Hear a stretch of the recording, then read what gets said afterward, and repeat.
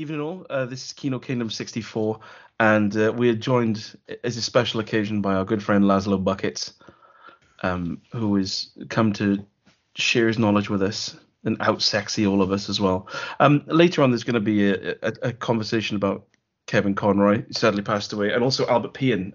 Found out through Laszlo actually that he died earlier today. So a little nod to Albert later on. But before that, there's a lot to get through, and I thought I don't know if you want to say hello, Laszlo, actually, just so people know what your voice sounds like to differentiate it. Hello. There's Laszlo. Yeah, so I don't know if you remember, Rupert, a couple of weeks ago we started off a Kino Kingdom bingo. And I know we have a lot of American listeners, and this is going to go completely over their heads. So you might want to Wikipedia UK bingo slang to keep up with this. But we've had a few responses, and I'm just gonna read them out. There's 4 so far. I'm just gonna read out the ones we've had. So if you can imagine, I'm slowly turning a ball with lots of numbered orbs in, and they're popping out. And the first ball out is number 2, Alan Ruck. And then give it another spin, and out comes Marsha Nipples, number 3. Oh, and another little spin here. And then Nipples. the next ball is number 4, Dudley Moore. And the final ball, I'm just giving it a little twist here, and that is the entrapment age gap 39. So Kino Kingdom Bingo, Kino Kingo is off to a good start, I think. I think that's some of those courtesy of our regular Max who sent those in. So yeah, I do like the entrapment age gap 39. You could probably we all know that Michael Douglas is going to be mentioned on the number 28 now.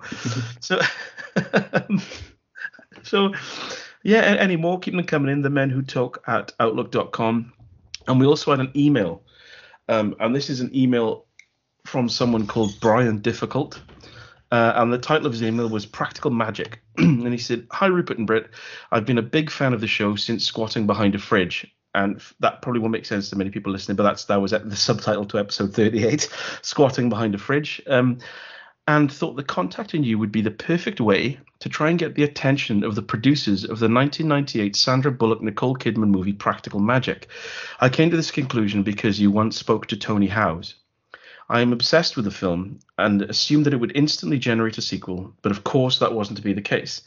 I have spent the last 24 years fine-tuning the lyrics to a song that I have written as a theme to the sequel, a sequel that I've always assumed would be titled Impractical Magic.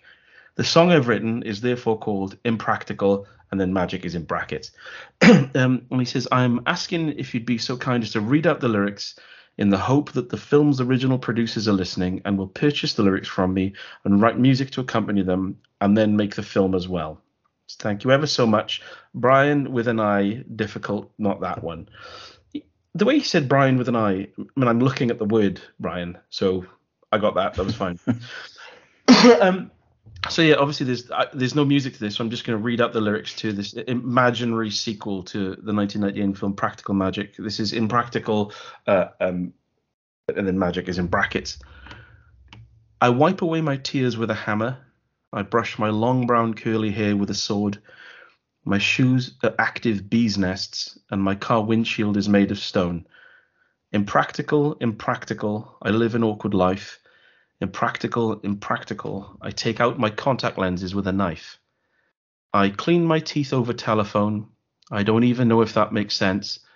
I wipe my arse with a handgun and dry my hands on a treasure chest. Impractical, there's danger at every turn. Impractical, I brush my teeth with a suitcase. I try to pay for things with gestures and usually end up getting escorted out. I show love by screaming and contorting all of my fingers, thus frightening the children all around. Impractical, I wish it wasn't so difficult. Impractical, I wish I hadn't just said difficult. Impractical, because nothing rhymes with difficult. Impractical, and I would know because my surname is difficult. Impractical, not that it's difficult to say, it's actually the word difficult. My name is Brian Difficult. Impractical, Brian with an I. I like. I've not seen Practical Magic, and I've never thought about it like an imagined sequel to it. But I'm not sure how those lyrics would like sort of conform to the narrative of the film. Yeah, I'm not sure how they'd scan into any song really, but it seemed like there's an awful lot of syllables, especially towards the end. But it definitely tells a story, that's for sure. Yeah. And at the end, the way that he says, he wishes he hadn't just said difficult because nothing rhymes with difficult. But earlier on, he said, what was it? Impractical and practical. I brush my teeth with a suitcase, and that doesn't rhyme with the previous line, which is impractical and practical. There's danger at every turn. So he's already like thrown aside the rhyming, but then he's worried about it. And the end, it just devolves effectively into him just explaining his name. Yeah. So and he said he spent a long time working on this, like years. 24 years since 1998. Yeah. I think you should go back and give it another look. Just we can treat that as like a first draft, Mr. Difficult, and then go back and send an email in another 24 years, and we'll see if it's any better. Yeah. So we had a couple of responses which were identical for the Arkansas. So I don't know if Rupert and Laszlo, if you've got your responses there. It was to get from Sienna Miller to Robert Forster. Yeah, I'm wondering if a lot of people have the same one here. So yeah, I might go first because then it looks like I've thought of it and everyone's copied me. So Sienna Miller is in 21 Bridges with Chadwick Boseman, who's in Endgame, not that one, with Samuel L. Jackson, who's in Jackie Brown with Robert Forster. So that's a three-stepper. Mm-hmm. Nice. And Laszlo, have you got anything up your sleeve? I did badly on this one. I've got a four-stepper, and I couldn't even think of. The only film I could think of with Sienna Miller in was G.I. Joe, and so that was a bit of an issue. So I did it backwards. Robert Forster was in Jackie Brown with Samuel L. Jackson, who was in Avengers with Chris Hemsworth, who was in Thor: The Dark World with Christopher Eccleston, who was in G.I. Joe with Sienna Miller. Well, you've both not done as well as our listeners, because both Max and Utah Smith said Robert Forster was in Jackie Brown with Robert De Niro, who's in Stardust with Sienna Miller. Oh. So it's just a two-stepper for both of them. That's a good one. Yeah. Did not know she was in that film. Anything above a four-stepper is effectively like a short walk, isn't it? So, yeah, it's good that we kept it under 5. But yeah, I've never seen Stardust. And Max says, he said Forster was in Jackie Brown, I'm pretty sure. And then who's in Stardust, one of my favorite fantasy adventure films. I haven't seen it, but apparently there's a lot of British people in Stardust. Yeah, there's a lot of American people as well. I mean, Michelle Pfeiffer's in it as well. But yeah, so I think you could get to a lot from Stardust. It's got a bit of an ensemble cast, yeah. And there's also, so yeah, I mean, actually, I don't know if Laszlo, if you, as the podcast goes on, if you want to make a note of 2 actors, and we can at the end of it, then we can, as a guest host, we can then you can set up the Arkansas for the next podcast. Oh wow, what an honor! It's a real honor. And the other thing is, this happened just before the podcast. It was just a quote. This pops up quite a lot when we talk about Uwe Boll on this podcast, and it was a private conversation between us and our friends. And someone who we'll give the pseudonym Shitwine Omega said that 1917 is better than Dunkirk, and Rupert said yes, it's better than Dunkirk, as is Darfur and Tunnel Rats, of course. Uwe Boll 2, Christopher Nolan 0. I like partially facetious, but also it's fact. So I just think there's probably only on this podcast is Uwe Boll ever compared to Christopher Nolan for anything, and it happens a lot. Like it constantly pops up.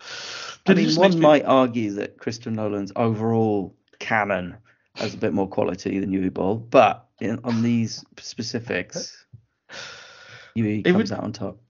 I didn't even know 1917 was a film. I've heard of Dunkirk, but I'm not really drawn to war films. 1917 is a very cool war film by Sam Mendes, and it's shot as if it's a single shot the entire film. I mean, it's not, but it's got very like 2 or 3 very clever edits.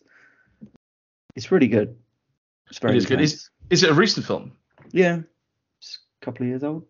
3. Oh, nice. I feel like it's on Prime. Or it I think was. it's on something. Yeah. And it's good, you say, and it's on Prime. That's Yeah. It doesn't sound right, actually. unusual. Yeah, I must have been mistaken. Yeah, maybe it's on Rakuten, the worst streaming service.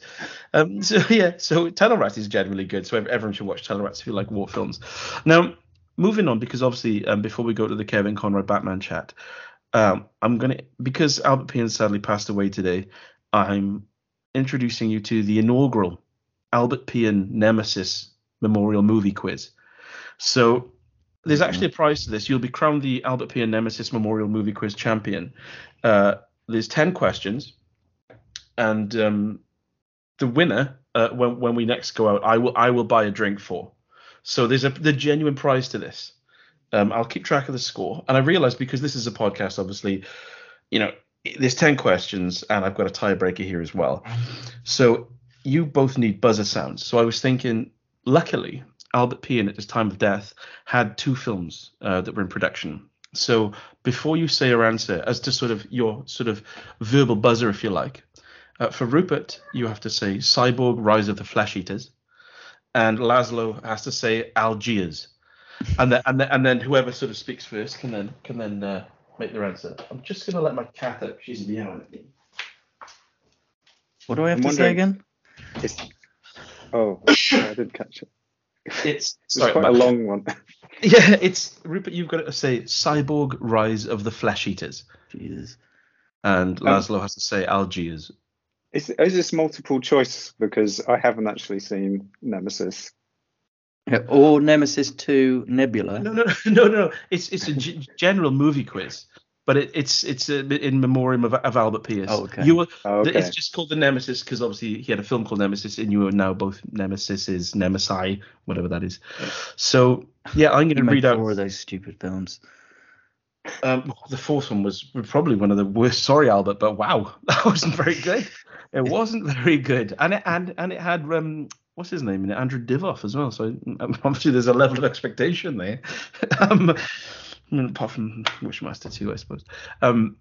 So Rupert, Cyborg, Rise of the Flesh Eaters, Laszlo, Algiers, and then give your answer. So whoever speaks first gets to answer first, and the point goes to them. Are you ready for this? Yes. Yeah. Feel free to interrupt at any time. Okay. So the first question. Right. What does Dan Aykroyd hide in his Santa costume in Trading Places? Cyborg. Algiers. Oh, that was Rupert first. He was there. He didn't say the full thing, but I'll stick with Cyborg. It's a fish. I'm going to need specifics, I think. It's a raw fish. What? Salmon? Yes. Okay. Yes. Salmon. Cool. Okay. I was not happy with that at all. I was actually, my eyes were filling up with blood. Then I was feeling dizzy with rage. So I'm glad you said it was salmon. Okay. So the second question. I've never seen these before, by the way. I'm just reading them out now. Which actor played the title character in Fred Claus?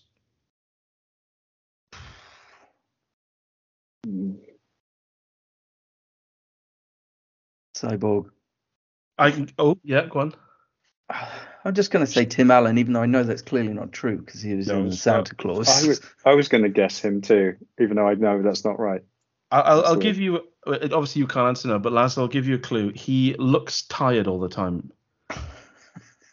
Tommy Lee Jones.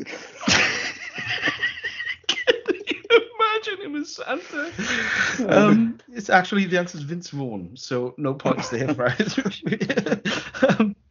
Okay, question 3. These are all festive, by the way. Okay. Who voiced the character of Arthur Claus in Arthur Christmas? This is going to be a British actor, isn't it? If I can give a clue. He's young. Yes, and he is an actor that can vomit on cue.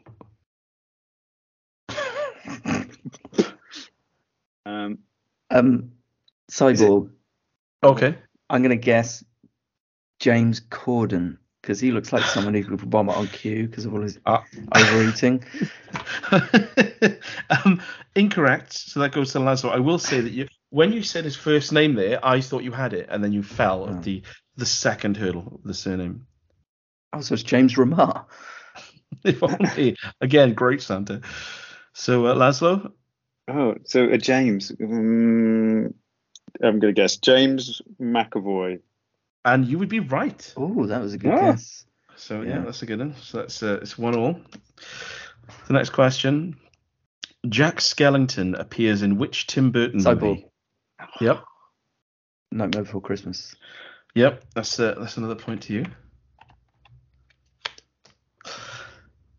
In which movie did Michael Keaton star as a man who reincarnated as a snowman? Oh, Cyborg, Jack Frost.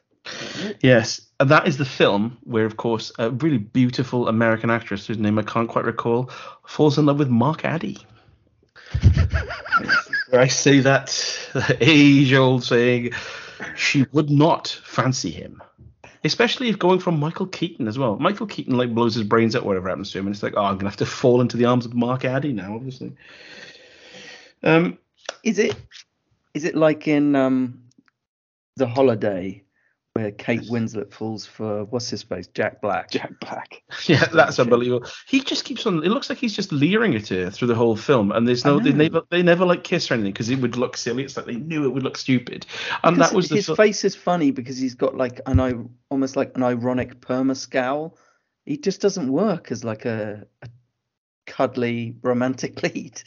No, not at all. And that was the film that I just kept on saying she wouldn't fancy him, and as the film went on, as they were supposed to get more and more sort of close, I just think, well, no, it's even the closer they get, the more apparent it is. Especially at the end when, like, who's Cameron Diaz end up with? It's like, oh, it's Jude Law, isn't it? Yeah, and surely Kate Winslet, when she's got the gravy on, she looks through the window at Jude Law and like Cameron Diaz dancing, and then she looks at Jack Black. she must think, oh fucking hell, I really drew the short straw here, haven't I? Yeah, so you'd be better off going up with Frank Black from the Pixies. So the next question, it's 3-1 to Rupert, by the way.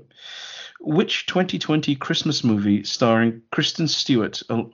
Which 2020 Christmas movie starred Kristen Stewart alongside Aubrey Plaza?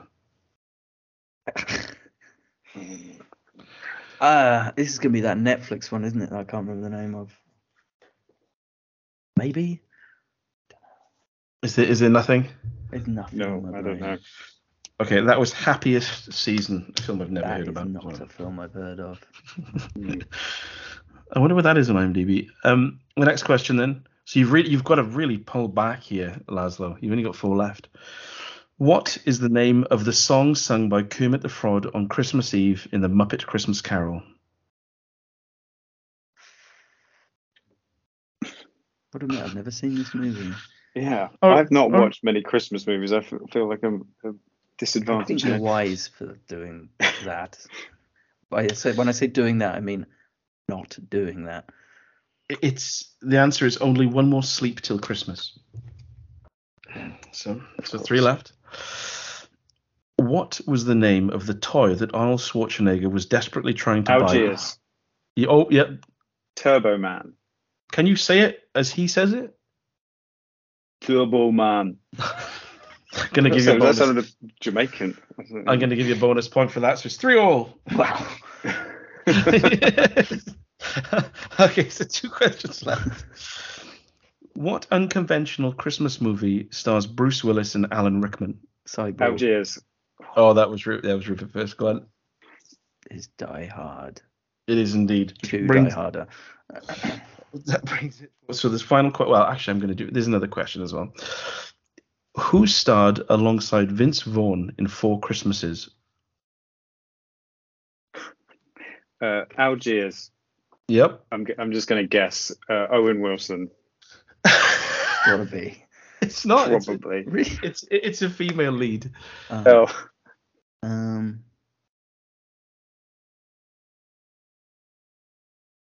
don't know.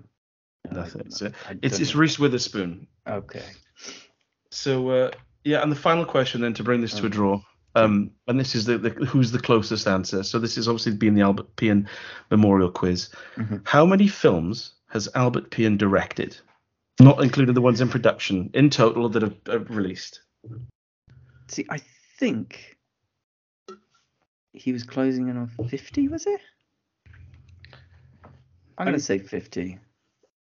I'm going to go higher, and I'm going to say 74. I feel like I've seen it somewhere, but I'm probably wrong. The answer is 52. Ooh. So Rupert won that. So it's 5-3 to Rupert. So you are now the inaugural Albert Pian Nemesis Memorial Movie Quiz champion, and I owe you a pint, basically. So Congratulations. You've won all copies of all of his films on Blu-ray. Yeah, I don't reckon they're on Blu-ray. venture that some of them never made it. I mean, Interstellar Civil War's flaws would probably be only more stark in high resolution, I'd say. As opposed to 240p. So yeah, I don't know if you want to take over the lead, Rupert. That brings us to the Kevin Conroy Batman chat. Yes, Kevin Conroy. The reason why it is a Batman chat is because we thought, well, Kevin Conroy is known predominantly for his work as the voice of Batman, starting with the animated series in the early 90s, and then running all the way through to, well, the latest animated films, but also he voiced Batman in the Arkham series of games, except Arkham Origins, which was a notable failure for his absence, although actually I quite liked it. But Kevin Conroy, for me, and I think we mentioned this last week, he was the voice of Batman. He's who I associate Batman with for anyone, really, because his voice was so perfect for it. And I suppose a big part of it was his the way he worked alongside Mark Hamill as the Joker, who was a perfect Joker as well. It only increased the kind of the iconic status of both of them working alongside each other in tandem. So, and of course the animated series was just brilliant anyway. Yeah, it was. Yeah, but I thought, well, we can work our way up to Kevin Conroy's introduction, but we thought we might as well go through a kind of Batman chronology in film, because it's had a potted history. It really is. And actually, Batman 1966 was where it started. It's genuinely the first movie. There were previous films before that, but they were like serialized films, so I don't think they really count. But yeah, 1966, that was basically it's really an extended TV episode, to be honest. It's the one that features the shark repellent spray, and of course it's got that classic scene of Batman running along the dock trying to get rid of the comedy bomb. And the plot is all about... That's at the end of French Connection 2, isn't it, as well?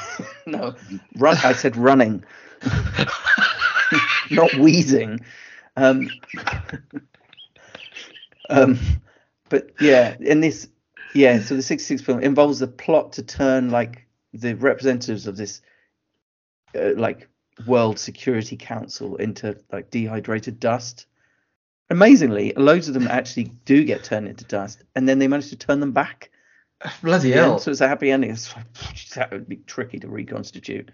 But yeah, obviously, as you'd imagine, it's very, very much in the tone of the TV series, so very, very light and jokey with the kind of like onomatopoeic words flashing up on the screen when the punches are thrown and stuff. All that kind of stuff. It was kind of fun. But have either of you seen it recently or ever? I saw it when I worked at a video store. You haven't, did you say? Sorry, Leslie. No, I never have. It is quite amusing. Is it on streaming services? No, you don't get any Batman on streaming at all, except Lego Batman, maybe. Yeah, that's true. It's very disappointing. Do you think the bomb, getting rid of the bomb at the end of Dark Knight Rises was like meant to be a weird little nod to that scene where he's running down the pier with a bomb and things? I've at the end never of that really film. thought about it, to be honest, but now you mention it. And yeah, actually, does that 1966 film with it running with a bomb down a pier, a comedy bomb, does it then sort of end with a sort of half realized, unclear, possible dream sequence as well, or is it more No, definitive? it's actually really quite definitive. Seems All to right. be, it's a quite clear ending. So it's another film that's better than something that Christopher Nolan has done. Well, we've got a little way until we get to Nolan. So actually, after 1966, the next Batman movie wasn't until 1989, and that, of course, was Tim Burton's introduction. But then you think about, like, obviously at the time, I say obviously, but it wasn't that obvious. But at the time, it was quite controversial, like Burton's vision, because it seemed so ridiculously dark. But that's because, I suppose, everyone's last exposure to Batman on any kind of film would have been the 60s Batman. So Tim Burton's like super gothic, very, very dark, noirish vision was quite different. And then, of course, he made a sequel in 1992, which I think Batman Returns might be the best of the lot. Best live action of really? the lot. That's a bold statement. Really, really holds up. With I suppose, with the comics in the 80s, with was it Frank Miller who was doing stuff? So I suppose, so the comics were it got darker and moved with the times. But yeah, I suppose, like you say, the 60s TV show was just people's last exposure to it. So it makes sense. I didn't realize there was any kind of backlash against it, because when I watched Batman, it was just, I was into the comics and I watched the film probably a few years after that, because I would have only been about 6 when it came out. But I just thought that was really good.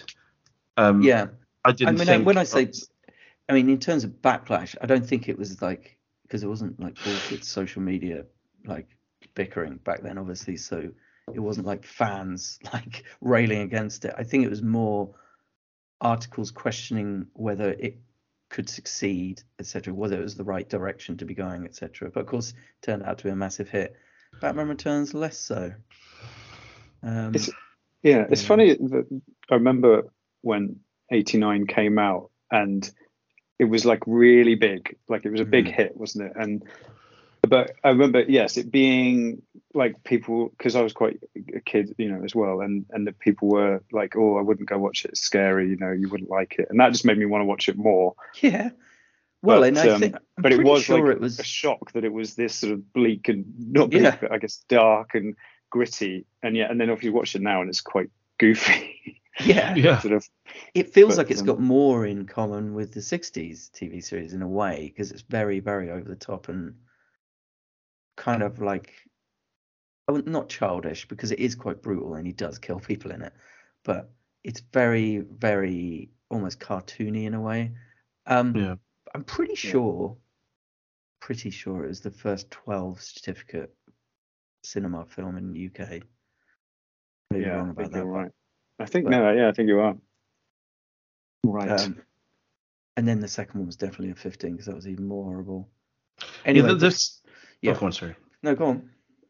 I was just the 1989 one, I think, is, in terms of live action, I think that's probably my favorite Batman.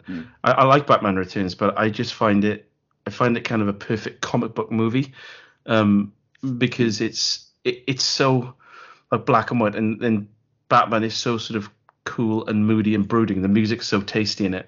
The soundtrack's awesome. It looks gorgeous, and then I just think that, like, Jack Nicholson's Joker is genuinely really, really funny. That is a big factor, and an actual, like, creepy, like, insane threat as well. Yeah. So I just think there's so many moments in it that, because he is silly in it, but it does feel silly, but it never feels sort of buffoonish. It never just feels like a cartoon. There's always that sort of, it's too well filmed, just seems stupid. Yeah. But it does have a sense of humor in it throughout it, and it just seems like definitely the most sort of quotable, and I have the strongest memories of that. I preferred it to Batman Returns, but you're right though, because the sequel is dark, and it's quite. When I think about Batman Returns, the first thing I think about is just how much Danny DeVito spat when he talked. Spat this disgusting, horrible yeah. like black liquid. It's like, wow, it's so foul. Yeah, Yeah. it probably is too brutal. Returns in a way. I mean, Batman set someone on fire to kill them in that film, so it is quite nasty. But I just think it's definitely a singular vision, like, because Tim Burton was famously quite compromised with the first one, but with the second one, it was definitely his vision. And It doesn't feel a compromised film though. What, the when you first watch one? it. Yeah, No, it doesn't. I don't think it No. does. Yeah, in a way. I mean, the Prince soundtrack does feel a little bit like a stunt soundtrack. I don't know. Even though I love it, I love the Prince album. So, but Yeah, I remember my sister like had the album. We used to listen to it like endlessly, like Bat Dance. We used to dance around the house to it and stuff. And I love the video where he's like is he half Batman, half Joker? yeah. Yeah. Well, that's the point of the That's- album, actually. If you read the liner notes on the album, then every song is written either from the vantage point of Batman or Joker, so it's meant to be like two sides of the same coin, sort of thing. I like the idea that Batman sits there writing songs Yeah. about his experiences. Or that they would collaborate, in fact, and release a double album. Yeah, and if he did, it would be, Alfred, turn up the reverb on the snare drum. Because it's 1989 and that's just what happens. Yeah. So that brings us up to 1992. And then in 1993 was Mask of the Phantasm, which was the feature film based on the animated series, which I guess would have started around the same time. Yeah, I think it was 92, 93, yeah. Yeah, and this is, of course, where Kevin Conroy jumps on board. So, Mask of the Phantasm is a very cool animated movie.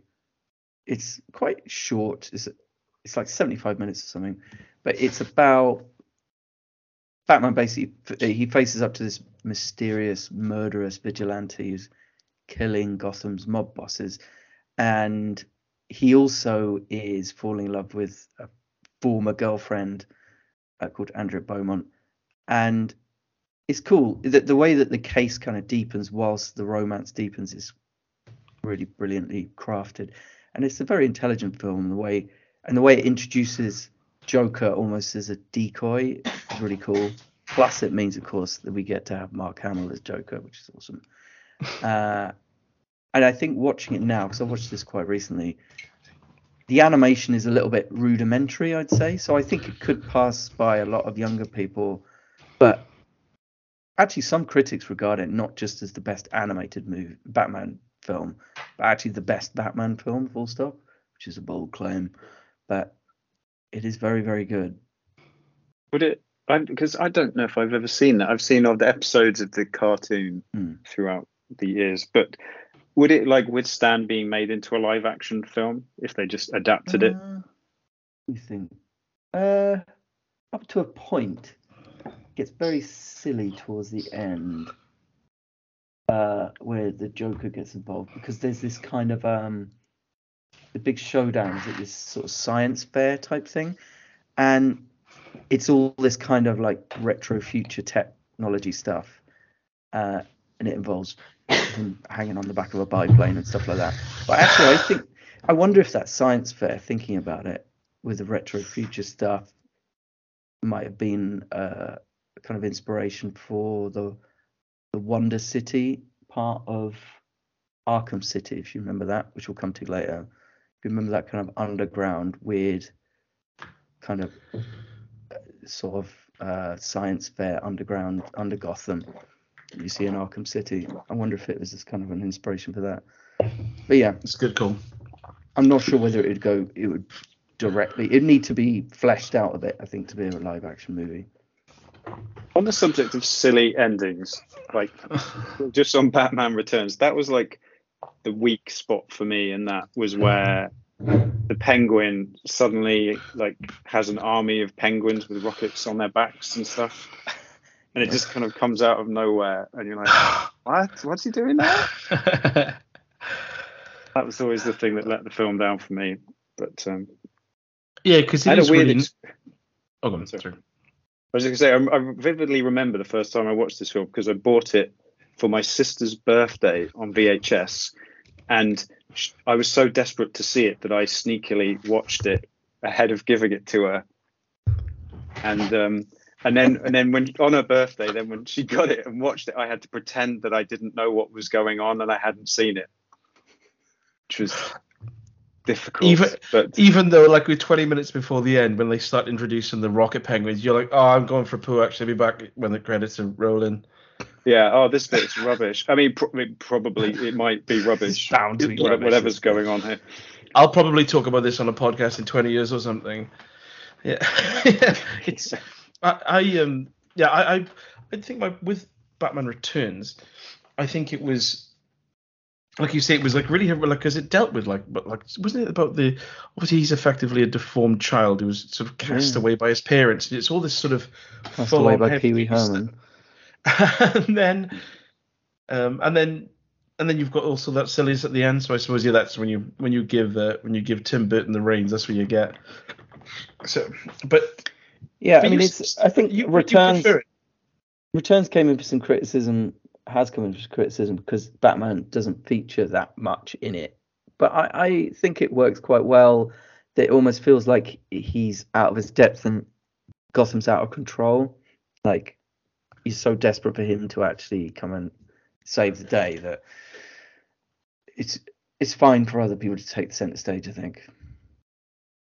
But yeah, Mask of the Phantasm, I watched that. I know what you mean about the animation being quite basic in terms of, but then if you watch the animated series, it's the same thing. There's a lot of moments of stillness and quiet where it'll fade in and fade out and then move to someone and they'll start talking, and the way they move, it's like you said, it's quite rudimentary. Yeah, it's not Disney fluid type animation. It's much more. It's more like an anime or something like that, which I think is fine because I mean the script is good and the story is good, and Conroy is of course brilliant. And maybe this is a point to explain why Kevin Conroy is such a perfect Batman.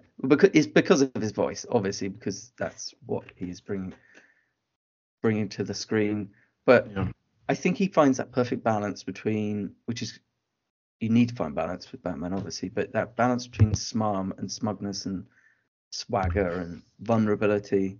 But also he had this really amazing deadpan humor. And I think he's unquestionably the best at that, like bringing the humor across in the kind of things Batman says, just in a totally deadpan way, without any kind of irony. I just think George Clooney could possibly have learned from. I assume when he talks as Batman as well, he goes like, as we all love. Yes.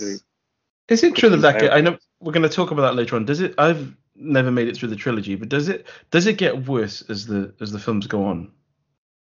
His growl, I think it does. Yeah. He weirdly didn't rein it in on the third one, despite all the criticism. He actually kind of doubles down on it. Brilliant.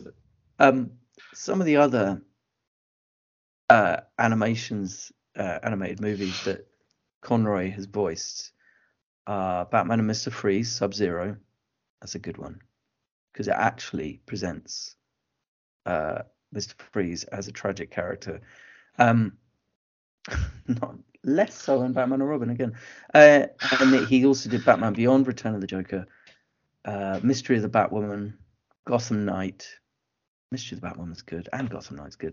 Assault on Arkham, The Killing Joke, Batman and Harley Quinn, and various crossovers. Yeah, the Batman the Killing Joke is probably the weakest of them for me, I think.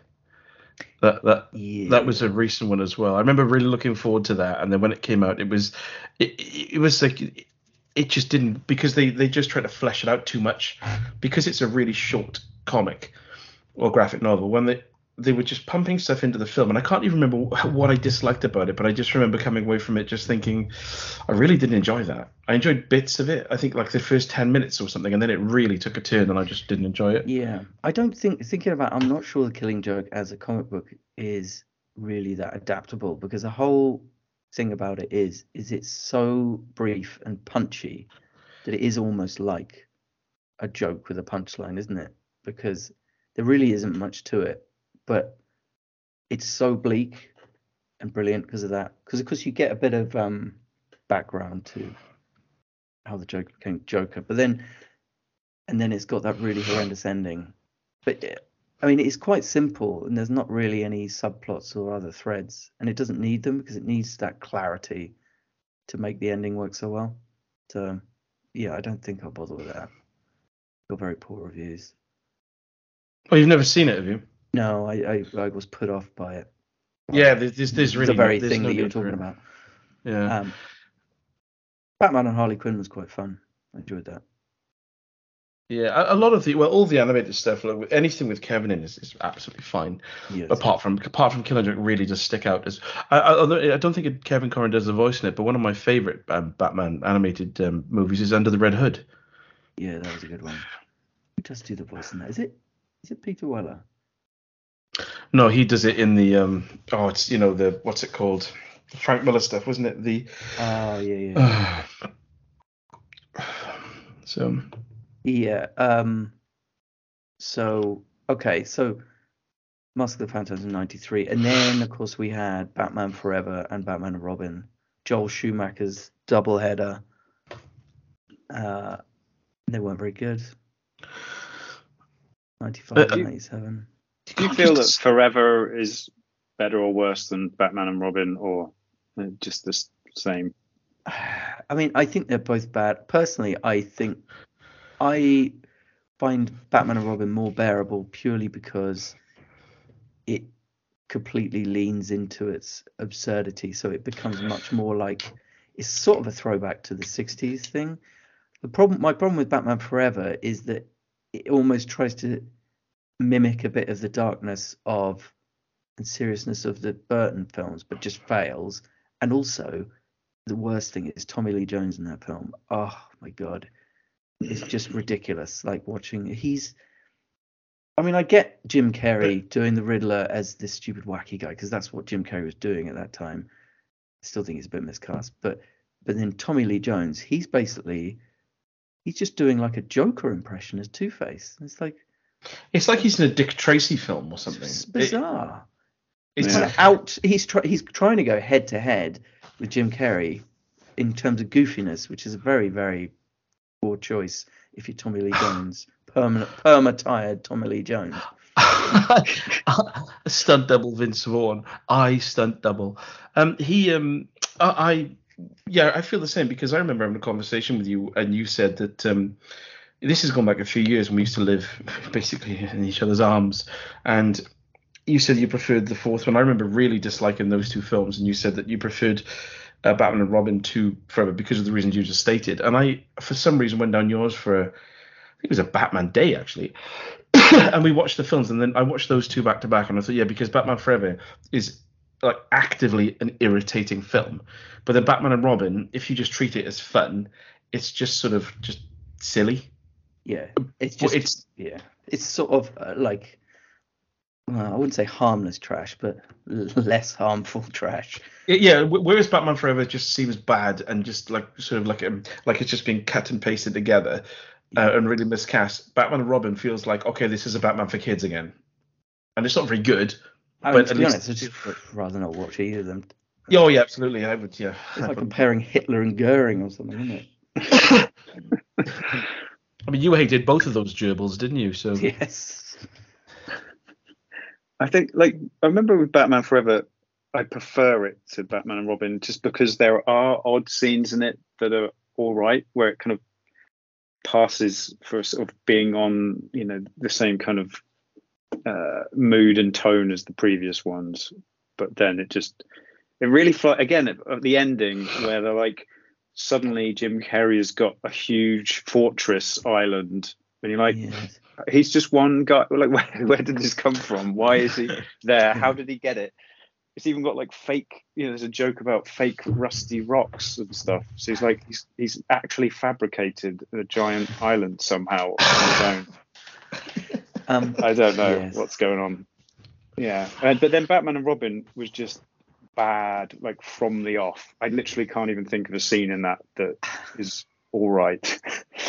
I remember seeing it in the cinema, and then like in the opening ice sort of heist thing, there's like spotlights following the characters around as they're like going around, and I just remember in the cinema even then going, who's got the spotlights on them? Like, it's like an ice show thing, and there's somebody up in the roof actually sort of following the characters around with spotlights. Just nonsense. I will say George Clooney is astonishingly bad Batman, I would say. And that was when he was still doing his weird wobbly head thing, so that didn't help.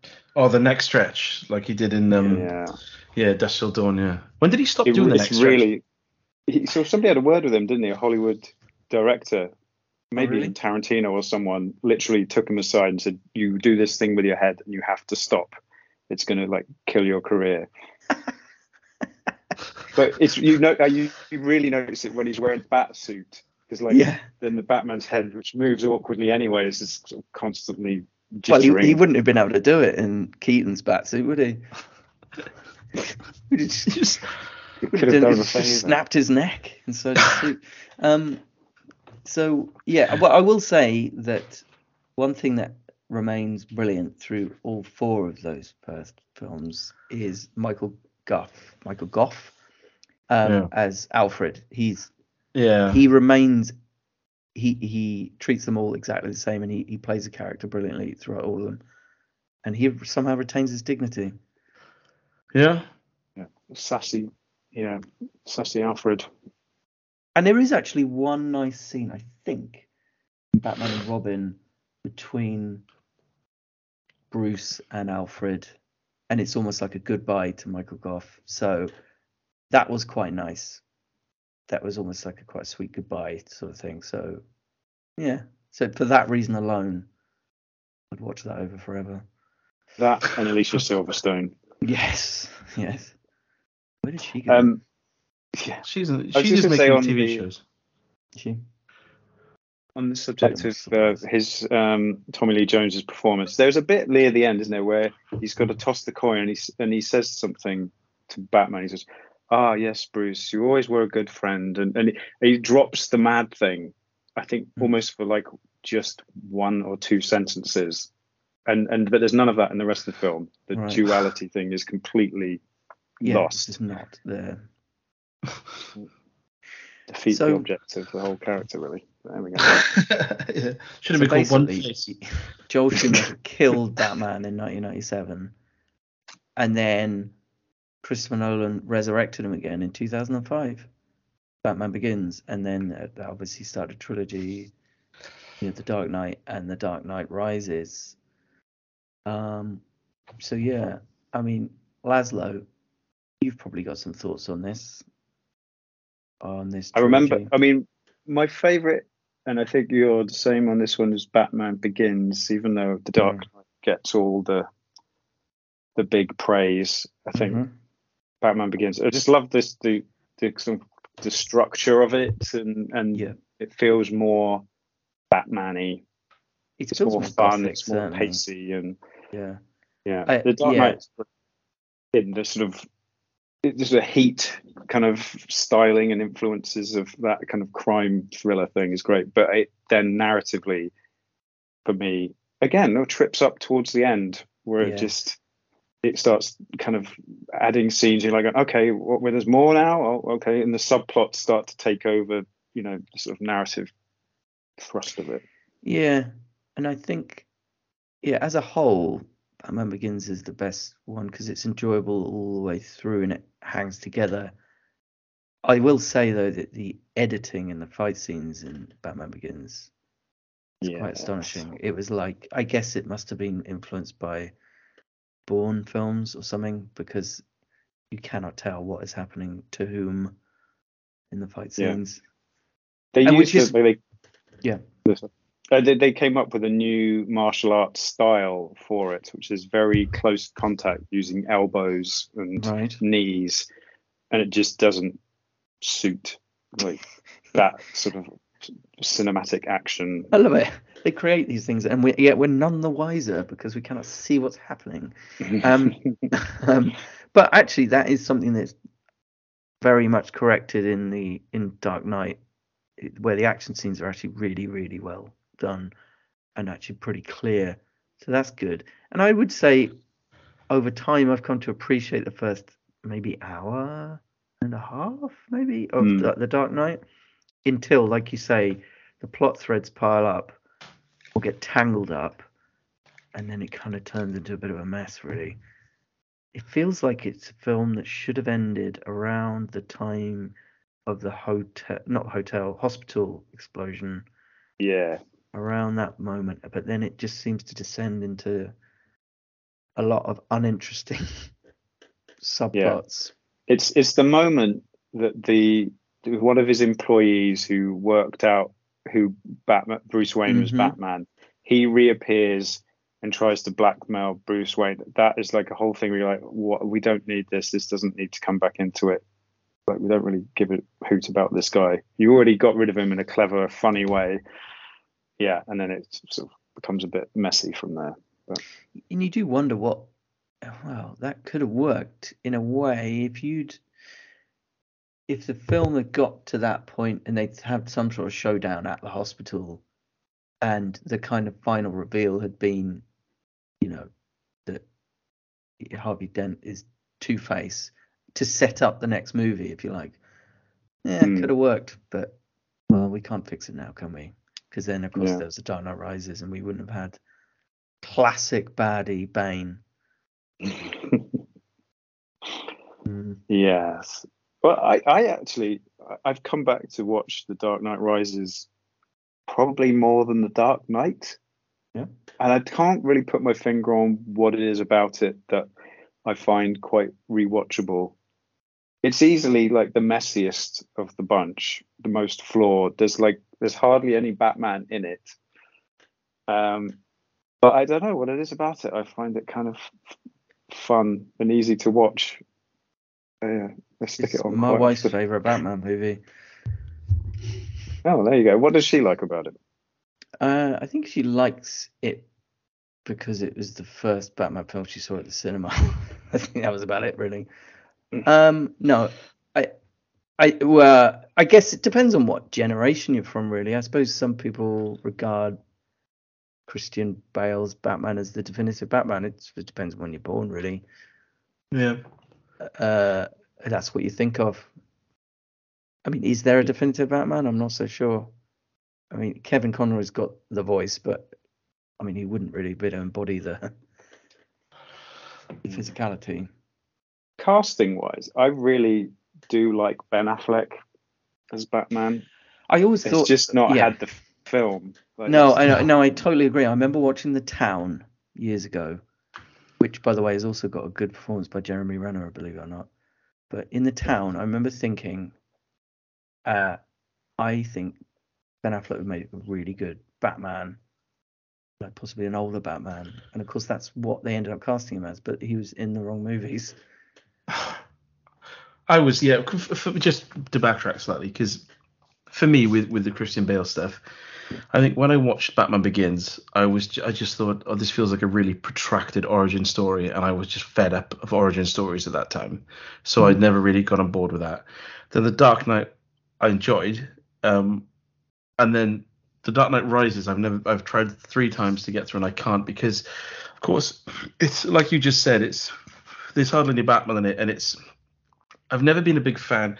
Like, for me, the parts of Batman I like are the really like clean cut narrative structures, the sort of detective mystery side of it, or the sort of black and white side of it.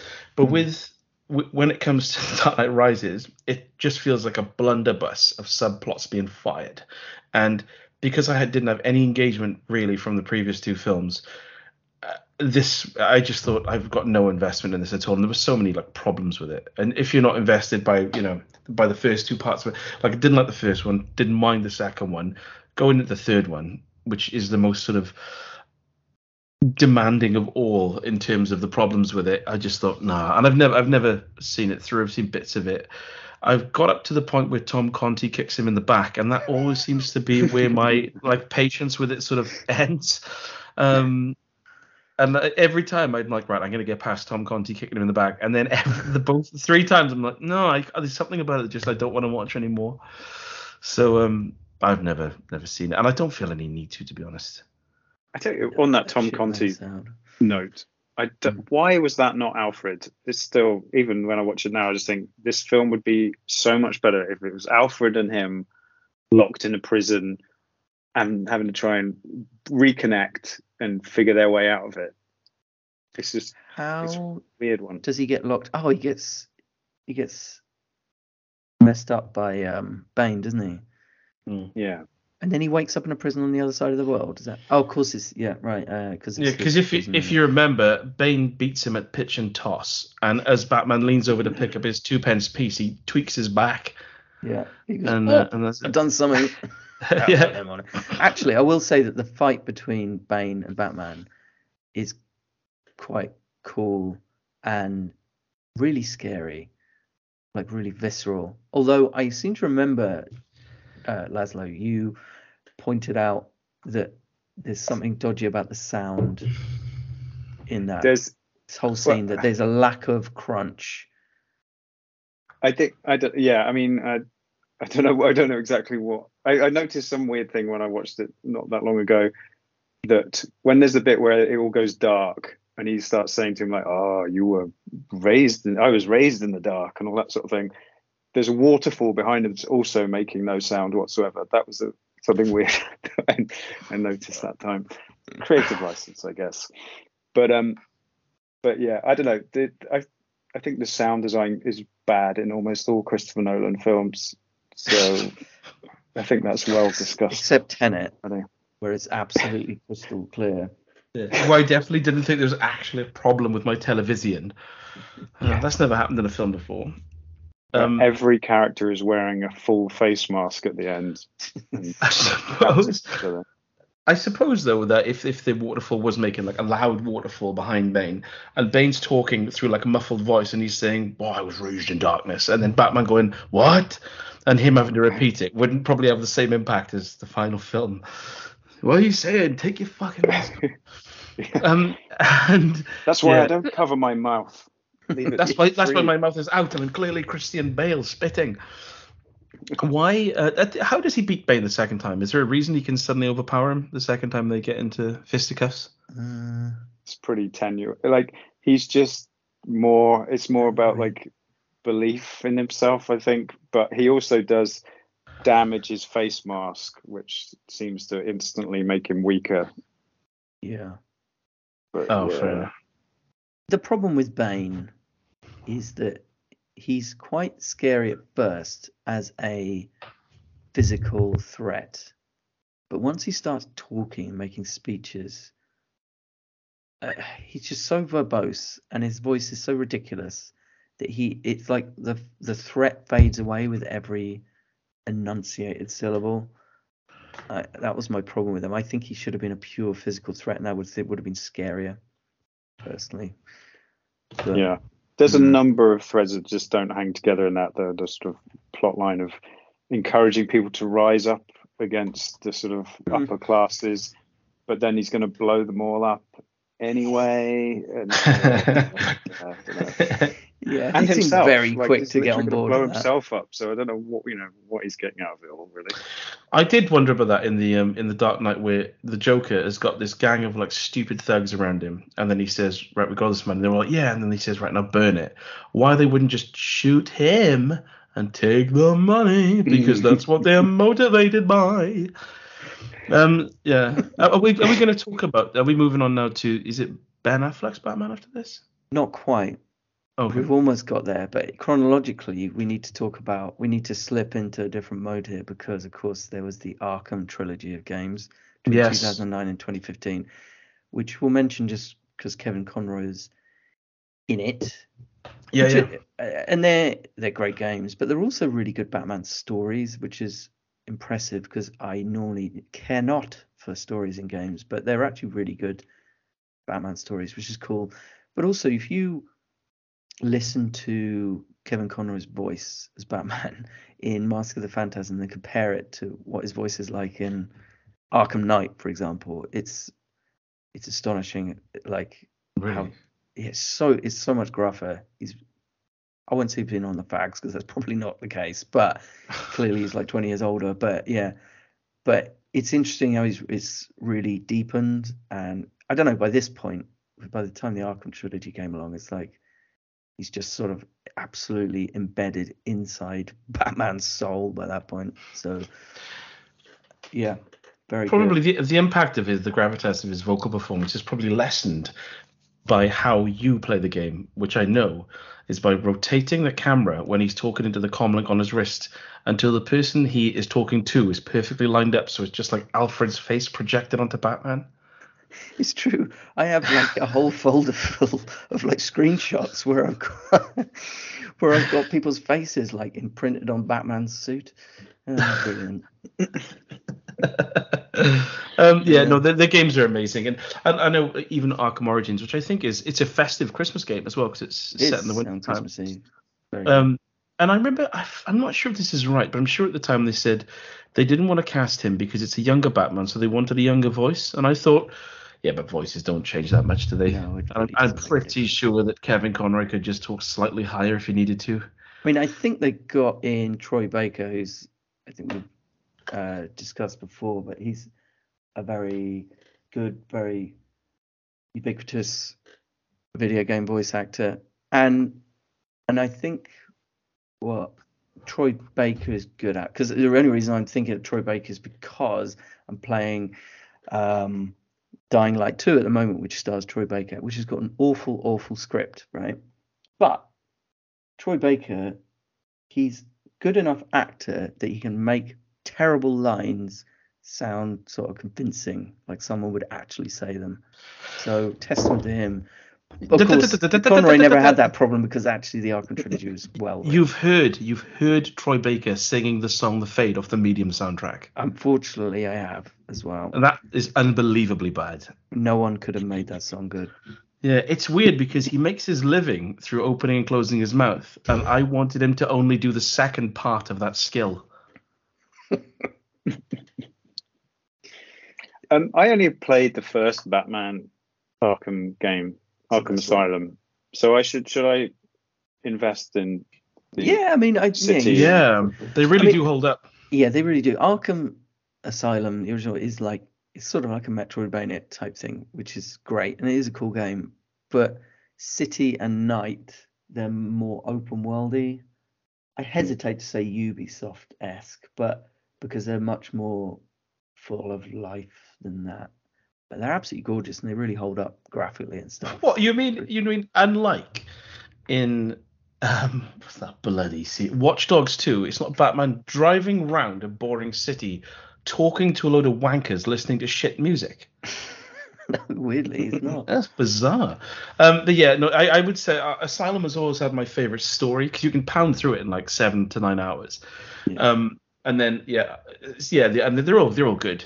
I kind of revisit them all at different times for different moods. Yes. Oh yeah, they're very replayable.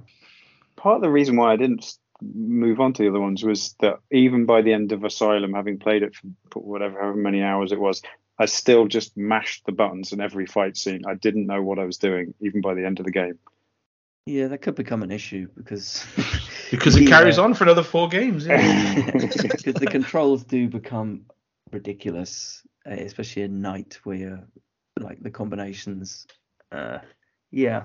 But I mean, I suppose you could just use. You could tweak the difficulty because if you're just mashing, getting through it, you're not bothered. But then if you're mashing it because you want a challenge, then you could bam it up. Yeah, you could. I think it's still worth it. Yeah, because actually the stories are genuinely engaging. Okay. Cool. And it's fun just flying around the city and that. Yeah. So yes, well done, Kevin. You brought those games to life. Absolutely. Now we come to the DC Extended Universe films, being Batman v Superman, Suicide Squad, Justice League, and soon The Flash. These are the ones that Batman have basically Batman's basically going to feature in. If they release the Flash. That is an interesting question, isn't it? What's his name? Or her Ezra name? Miller? What's their name? Sorry, I can't remember what he is today. Yeah, Ezra Miller. He's a tinker, isn't Is he a sausage and batter? he? He's a well, I don't know. Some of the things you read about him, like the fact that I heard one where he literally had started a cult and stuff, like, and he's bonkers. He's like an egomaniac, crazy person, but he's just literally committing crimes. Yeah, I saw a video where he wrestles some woman to the floor in a shop. It's like, oh wow, okay. Yeah, he's. We'll see. It'll be hard on nuts. Keaton if they don't release that, seeing as they already canned Batgirl, which was going to be his return to the role. I would care they just released his scenes and I just looked at them without any trousers on. I'd be happy with that. It is baffling though, isn't it? Because you look at Batgirl, which may well have just been a bad movie, which wasn't going to make money. Okay, could have just chucked it on streaming or something. But the fact that they dumped that so unceremoniously, and the Flash still has a release date, even though its star is going bonkers across America. Yeah. Is he on the Lager line? There's a cost factor involved where the Flash probably cost 200 million and the other one cost about 60 or something. Yeah. But yeah, I think waiting for him to like get better is optimistic of them. That does seem like probably get it out now before he shoots somebody. I'll have to read up about this. I didn't realize that he was completely bonkers. Yes. So the thing is, he's good actor. Well, I only really know him from. We need to talk about Kevin. But who plays a saner version of his retreat? Yeah, I was gonna say that's careful what we wish for there. So okay, so Laszlo, you probably Batman v Superman. You seen that recently? I have. Yeah. I accidentally watched the 3-hour plus version as well. Is this a Snyder cut? Is that one? So they did a director's cut of Batman v Superman, which was longer again. But it's actually, it's all right. I mean, if just as taken as a Batman film, it probably has like the best Bat action scenes, but he does literally kill everyone he meets. Like, there's even a bit where he in the Batmobile, he rams into a car and it flips over and crashes into a sort of a building. And you think, right, well, they're taken out. But then he harpoons the car and drags it along behind him and then flips it over into another thing and explodes that car and another car that it was hitting. And you're like, all right, so he's going out of his way to kill every single person that he comes up against. Yeah, that was just malice the second time, wasn't it? Yeah, which I know I'm not that precious about this stuff, but I know that there are plenty of people are. So it's probably not for a lot of people their definitive Batman. Oh, but by the way, it's Bruce Wayne. He's very he's smarmy, suave kind of thing going on. It feels different from when he's then as Batman, where he's kind of quite a primordial monster kind of thing. Laszlo, if you are going to revisit the games and you get to Arkham Knight, I hope you like sitting in that Batmobile and playing Geometry Wars. I hope you like driving that up awkward, dark slopes in. Oh, my God. Yeah, that is a whole different game. I did refer to it a couple of times as the Twatmobile when I was playing that game. Back in the Twatmobile then for a bit of dicking round in front of some disco lights. The thing is, I think, to just stick into the Arkham Knight Batmobile thing, they're so desperate to make the Batmobile an appealing option in the game, but it's never going to be as fun as flying across rooftops, so you're never going to get into it willingly, so you only use the Batmobile when you're forced to. And actually, I mean, it's not that the Batmobile sections don't have fun in them, it's just the rest of the game's so much more fun, you wish you were playing something else. I mean, it's not like all right, this is the game. This is like a shooting and driving game, and it's okay. So I might as well play it for a couple of hours. It's like I could be out of this car doing something else with this character. It's shown me what I can be doing. When they mentioned you were going to get in the Batmobile in it, I thought, oh, it's going to be a really cool segue between different parts of the map, and it'll be like really beautiful orchestral music as you really moodily and stylistically drive over hills and stuff, dark countryside through Gothic. No, you're twatting around in rubble, going sideways in a car for hours on end. Like a shit crab. Yeah, sorry. He has actually have like a stupid crab machine in one of these Snyder films. It just reminded me. It's like it's so slow and ineffectual, and it's like as subtle as I don't know. I'm just trying to think of that Blackadder quote about dancing naked on top of a. Anyway, yeah, it's rubbish. Silly. Yeah. Well, maybe Snyder was inspired. He just wanted us to remember not having fun in Arkham Knight. These glorious memories. So, Batman v Superman, yeah, I remember it being pretty rubbish, and the whole Martha thing sucked. Was it Martha? Yeah. That was the sticking point. It's like in the writer's room, they just suddenly went, oh yeah, you ever noticed that both their mums are called Martha, and then they decided to make it a key plot point in the moment where he goes from bad to good. Yeah, that feels like something that could have been a nice little quiet moment, not a keystone in the narrative. Anyway, I don't know if you want to say anything about the other ones. There's Suicide Squad, Justice League, but I think the point is, the overarching point is that Ben Affleck was absolutely wasted. I know, this is the problem. Yes. He's a good Batman and a good Bruce Wayne, but he has been wasted on Snyder stuff, David Ayer stuff. Yeah, I quite enjoyed the extended Justice League film. I don't know if either of you have bothered to sit through that, because it is literally 4.5 hours long. Oh, really? Really? Not the extended one? No, I've never seen the extended one. Yeah, I may have bought it on Blu-ray, on 4K. It's an afternoon's entertainment for sure, but I thought it was all right. It's so overblown. But anyway. Was it Joss Whedon took over, or was it the other way around?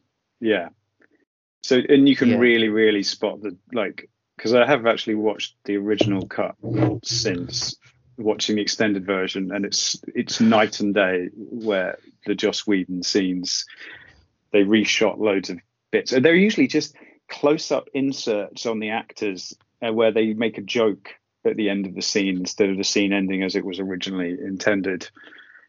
It's bafflingly bad, but they really, really dial back Batman in that then, so he's much more affable and quippy and right. Yeah, it feels more in line with like a children's cartoon version of Batman. Okay. And he doesn't ruthlessly murder every human that he interacts with as well, which is a slight shift. Yeah, it's not him like driving down the road and then getting out every time he sees an orphan to strangle them to death before he gets back in his car and drive off again. That's probably why it's 4.5 hours long. It's all the child strangling. To me, it feels like Ben Affleck's time as Batman is kind of up, just out of just being in bad movies. But I don't know if they're planning on more. I mean, you got the Flash, but whether that happens or not, I'm not sure. I mean, is he going to have his own movie again, or is it going to be Robert Pattinson? I think now that the baton has been passed, hasn't it? So feels that way. I think that's what the Robert Pattinson one started off as. Ben Affleck. Oh, really? He was going to write, direct, and star in it, and the studio didn't like what he was doing, and I think that's when he kind of washed his hands of it. Although, yes, he has apparently come back to do a scene or two in Flash. So, yeah, it's a little unclear because they're also doing another Superman film now with Cavill, so maybe he'll have a cameo in that. I don't know. Well, I like what they did with the Batman, what Matt Reeves did with the Batman. So I'm quite happy with the way they're going, to be honest. Yeah, I mean, the Batman with Robert Pattinson it's like absolute tie probably with the '89 Batman for me in terms of which is my favorite. So yeah, I was over the moon with it. Loved it. I think it really hits a balance nicely between Tim Burton Gothic and Nolan hyper modern. I think it works really well. Quite Finchery as well, which is like a good sort of reference point. And yeah, I don't know whether I think we've talked about this quite a lot on the show, so probably don't need to do it to death. But yes, I'm quite excited about where it goes next, and I'm really, really interested to see what Barry Keoghan does with Joker. Yeah, because he's a very interesting actor. It'll be interesting to see if there's any nods to Kevin Conroy in any of the upcoming media, because he was so synonymous with Batman. I think I am going to I'm probably going to have to purchase them. I've got a few on DVD, but I think I will go back to the animated series and watch a few of the movies and maybe work my way through the episodes. And I think I will have to play one of the Arkham games again. Maybe City or Night. I think Night might be on Game Pass. Possibly. It is, yeah. Oh, there you go. It's good. That's good. That's you can't get Origins anywhere. So yeah, we all love Kevin Conroy, and we're all going to revisit Steph. Laszlo's going to go back and play all the Arkham games start to finish tomorrow. Yeah. So R.I.P. Conroy and Peon. Yeah, it is. Well, actually, we'll be talking about Albert Peon in a bit, actually, because I watched one of his films. Okay. Speaking of which, should we? I know there was a film you had last episode, Rupert, that we ran out of time with. Oh yeah. And I'm keen to talk about this. You are, because I think you've seen this one as well. This one's called, this is a film called Tourist Trap, and it is currently showing on Shudder via Amazon Prime. It was made in 1979, and it was so obviously it was part of that wave of slashers which fast tracked after Halloween. I think on if you look on like Prime, it's slightly unfairly included in the Riff Tracks series, which I believe is like where you get so-called funny commentary over the top or mocking it, but I don't think it's that bad.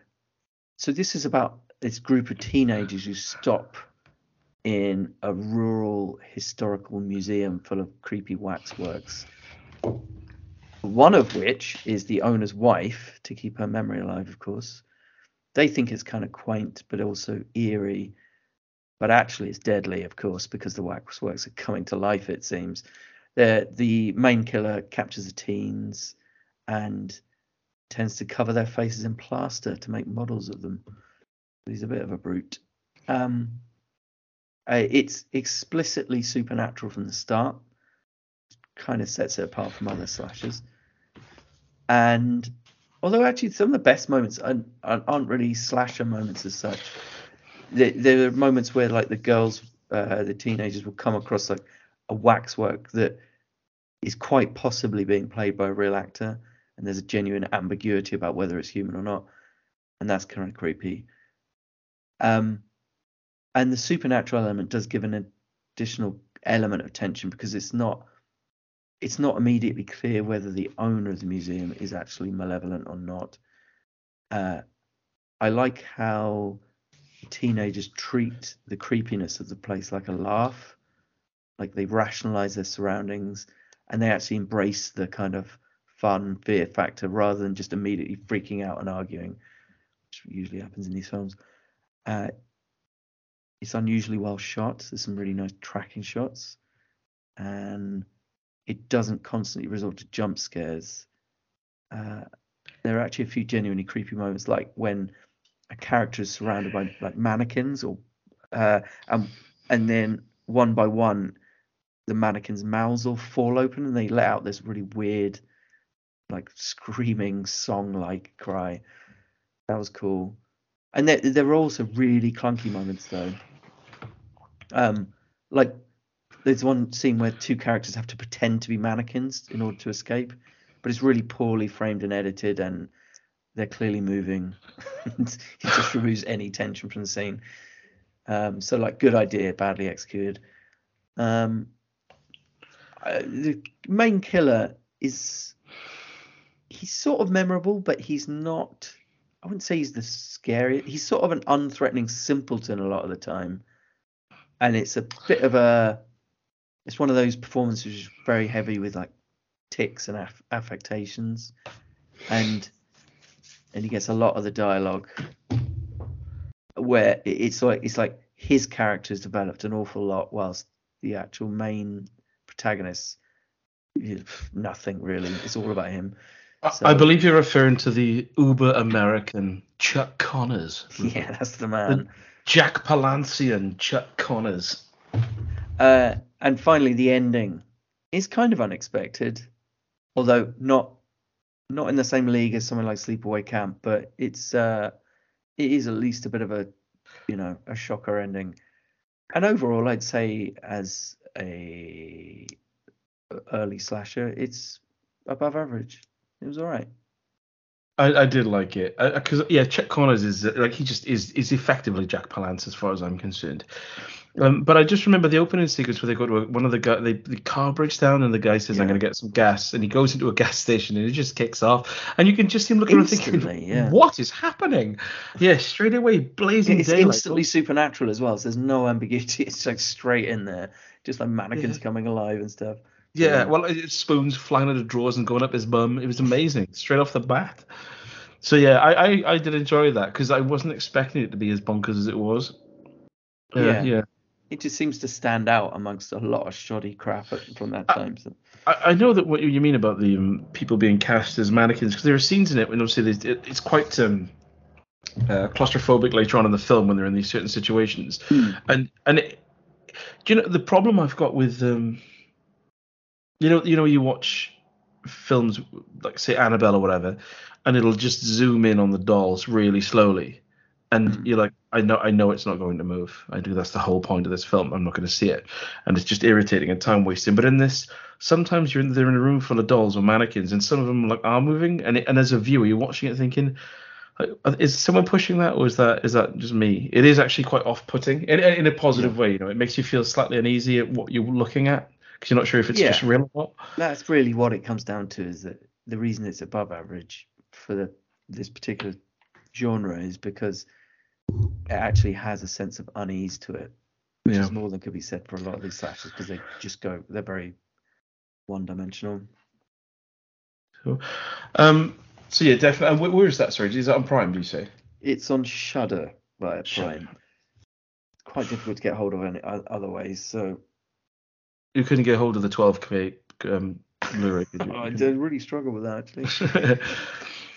Well, Laszlo, as our guest host, do you want to go through a film you've seen? Yeah, I guess we could talk about X that I just watched the other weekend. Oh yeah, nice. And I kind of assumed that you guys would have watched this because it's sort of in your Rupert in particular's wheelhouse for kind of retro slashers. Yeah, it's very much.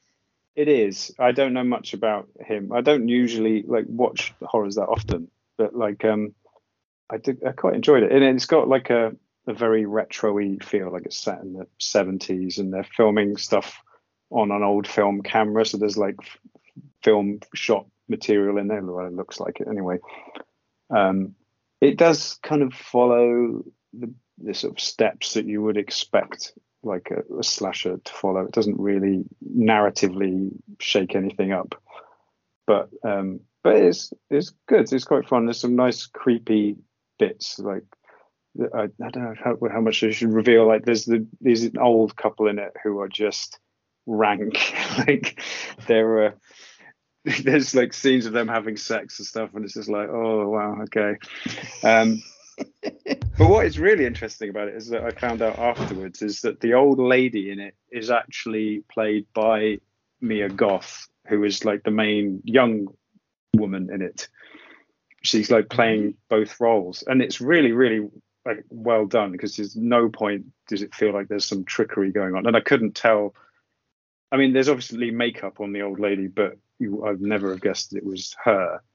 And now the prequel that they're making for it is with Mia Goth playing that old lady as a young woman, which is quite clever, like casting. When you think about it. Yeah. Ty West, but she's really good. She's great in it, and yeah, so it's kind of worth a watch for fun. It's literally like 80 minutes long as well.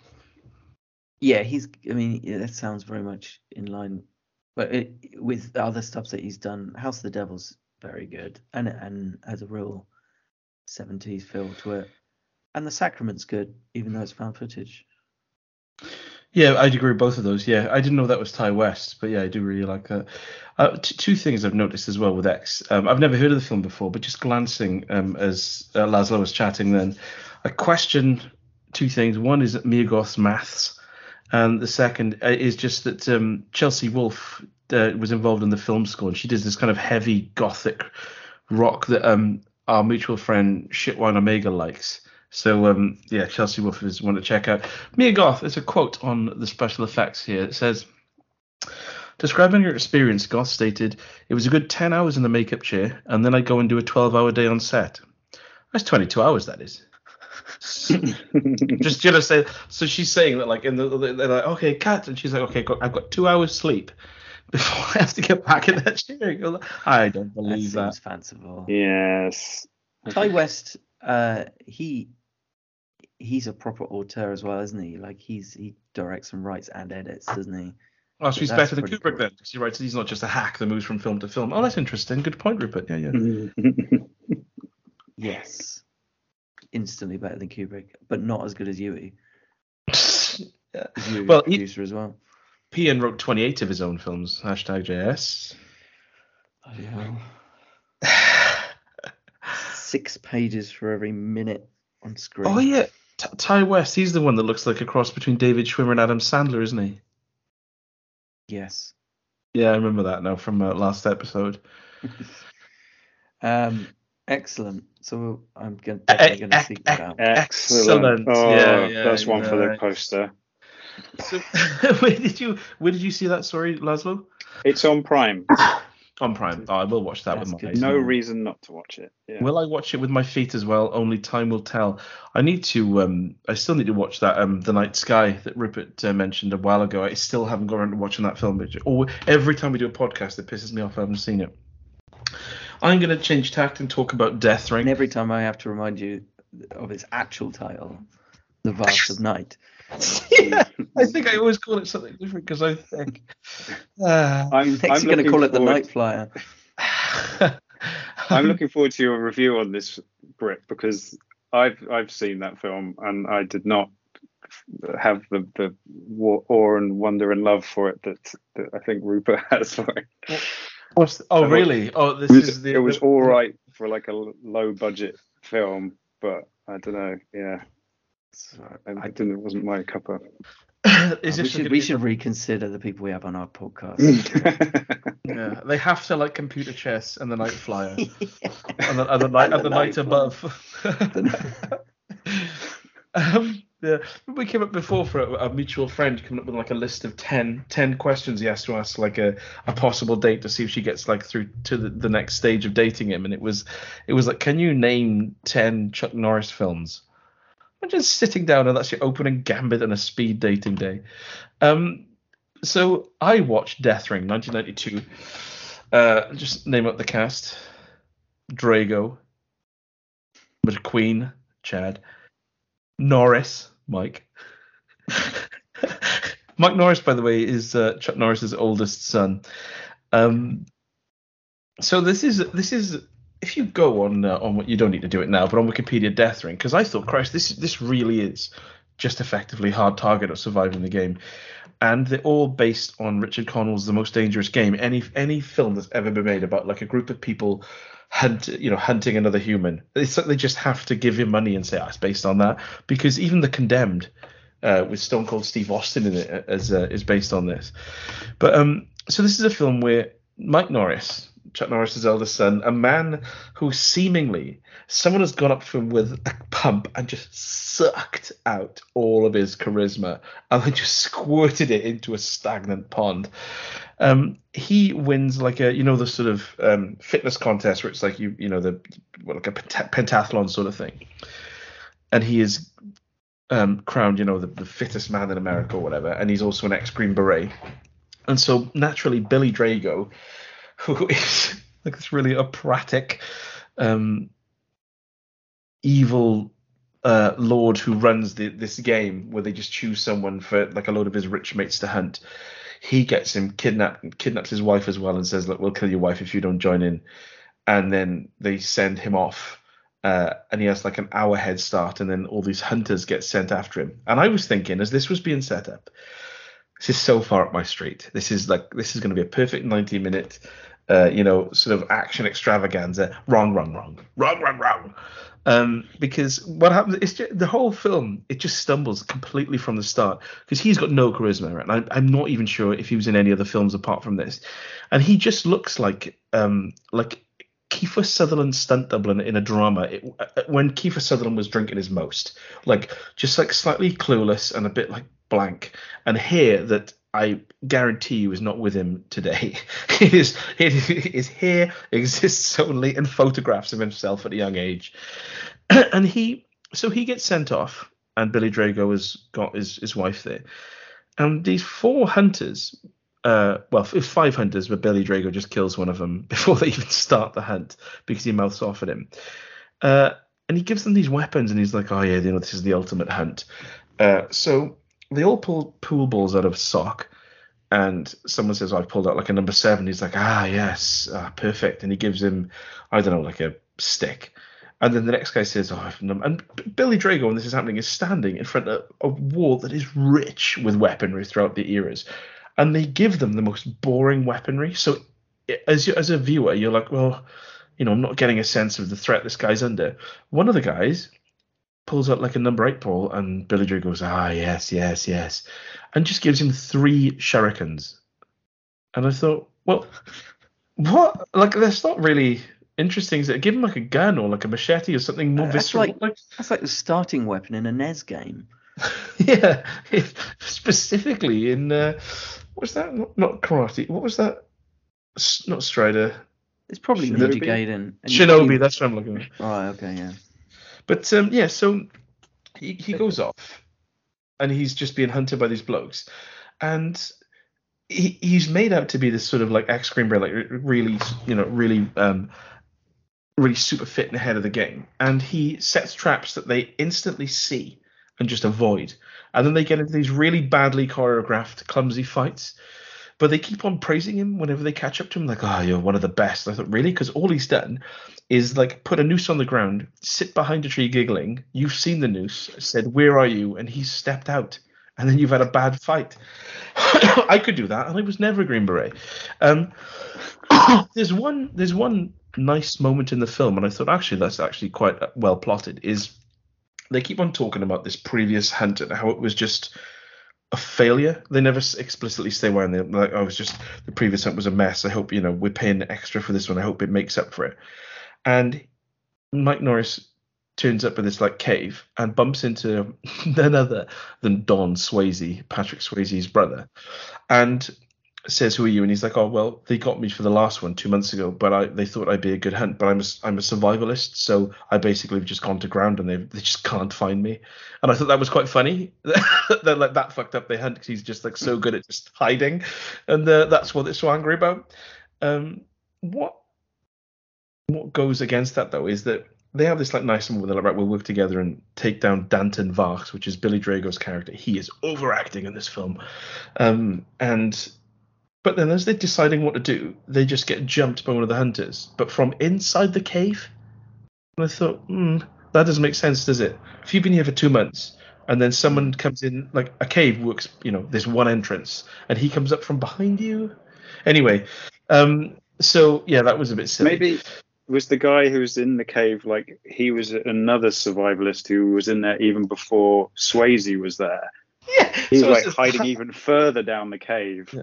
I have been disguised as your toothbrush for the last 6.5 years. And it's like, fucking hell, really? It does explain a lot, actually, as he smiles all of his teeth are brown. Yeah, so then it's just boring, really. I mean, apart from when it cuts back to Billy Drago, like just chewing the scenery, which is fine. When it comes back to the main shootout at the end, they go back and it's just boring. All the fights are bad. Like there's that nice moment with Don Swayze. Oh, I forgot to mention as well. Chad McQueen is in this, and his forward neck carriage is second only to Michael Madsen. If he was leaning any further forward, he would be looking at his own testicles. And he plays the part of like this guy called Skylord Harris, who was this when they were both in the Green Berets, he was like a helicopter pilot, supposed to be the best. And is that his name or his title? Well, it's in inverted commas, so I guess it's not Skylord. It's what they called him, I guess, in Vietnam or whatever. It's really like Guardians of the Galaxy or something. The whole thing, all of the Billy Drago and all of his cronies have got this club they're in where they hunt people. It's like a Twin Peaks sort of logo, so it's like a triangle, but then another triangle slightly below it, if you know what I mean, like sort of half on each other. And there's a scene in this film that is just bereft of gravitas because Chad McQueen is supposed to be this just threatening presence, and he's not. He's got like a teddy boy haircut, and he just looks like he's leaning really far forwards to try and see around a corner slightly before other people when they approach corners. And he goes into this tattoo parlor and sort of sidles up to the desk and says, "Hey, I'm looking to get a new tattoo." And the guy says, "Oh, what are you looking for?" And then Chad McQueen sort of conspiratorially looks around and says, "I'm thinking about having a triangle on top of another triangle." And I thought, that's not a particularly threatening statement, is it? You're not describing something like really full on. You're just describing two like cut principal shapes. And then and the guy's like, "Oh, I don't do that here, mate." I said, "Oh, can I have two circles then?" So anyway, he eventually tracks down where this island is in a commando moment where it's like, "Oh, the island is, the helicopter needs 150 miles of fuel. Where could it be?" And he gets his compass out, and there's a little island there with Billy Drago on it. Yeah, exactly, brilliant. I've heard this before. So the end of the film, they kill Billy Drago. Spoiler alert. And then Mike Norris, Don Swayze, and his wife go outside into the grounds of this mansion just as Chad McQueen lands in his helicopter to pick them up.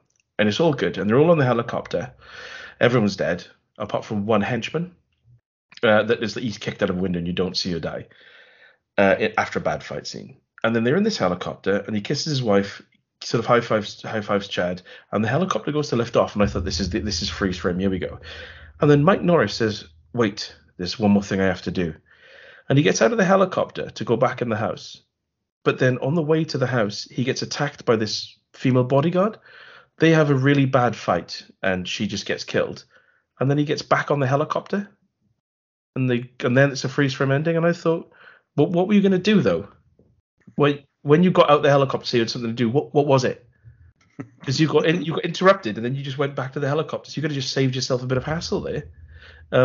Yeah. So did he just want to go back and kill the woman? No, he didn't know she was alive because he was completely surprised by her. Like he kicked her out of a third-story window like 20 minutes ago. He had no idea he was. Yeah. So it was and I rewound it because I thought, did I miss something there? No, he gets surprised and almost beaten in a fight, and then just goes on the helicopter anyway. Wow. So it's not very good. And I don't know if it's on any streaming services.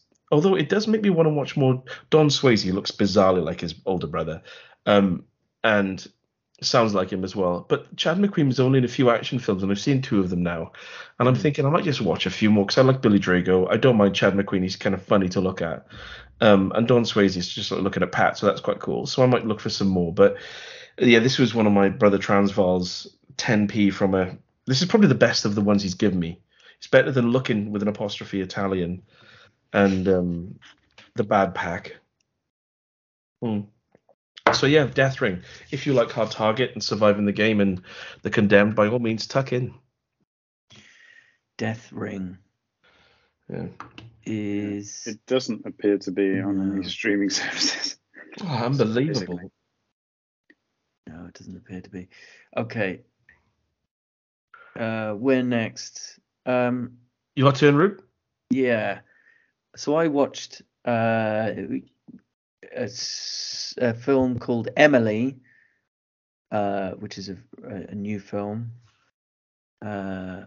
based on the life of Emily Bronte,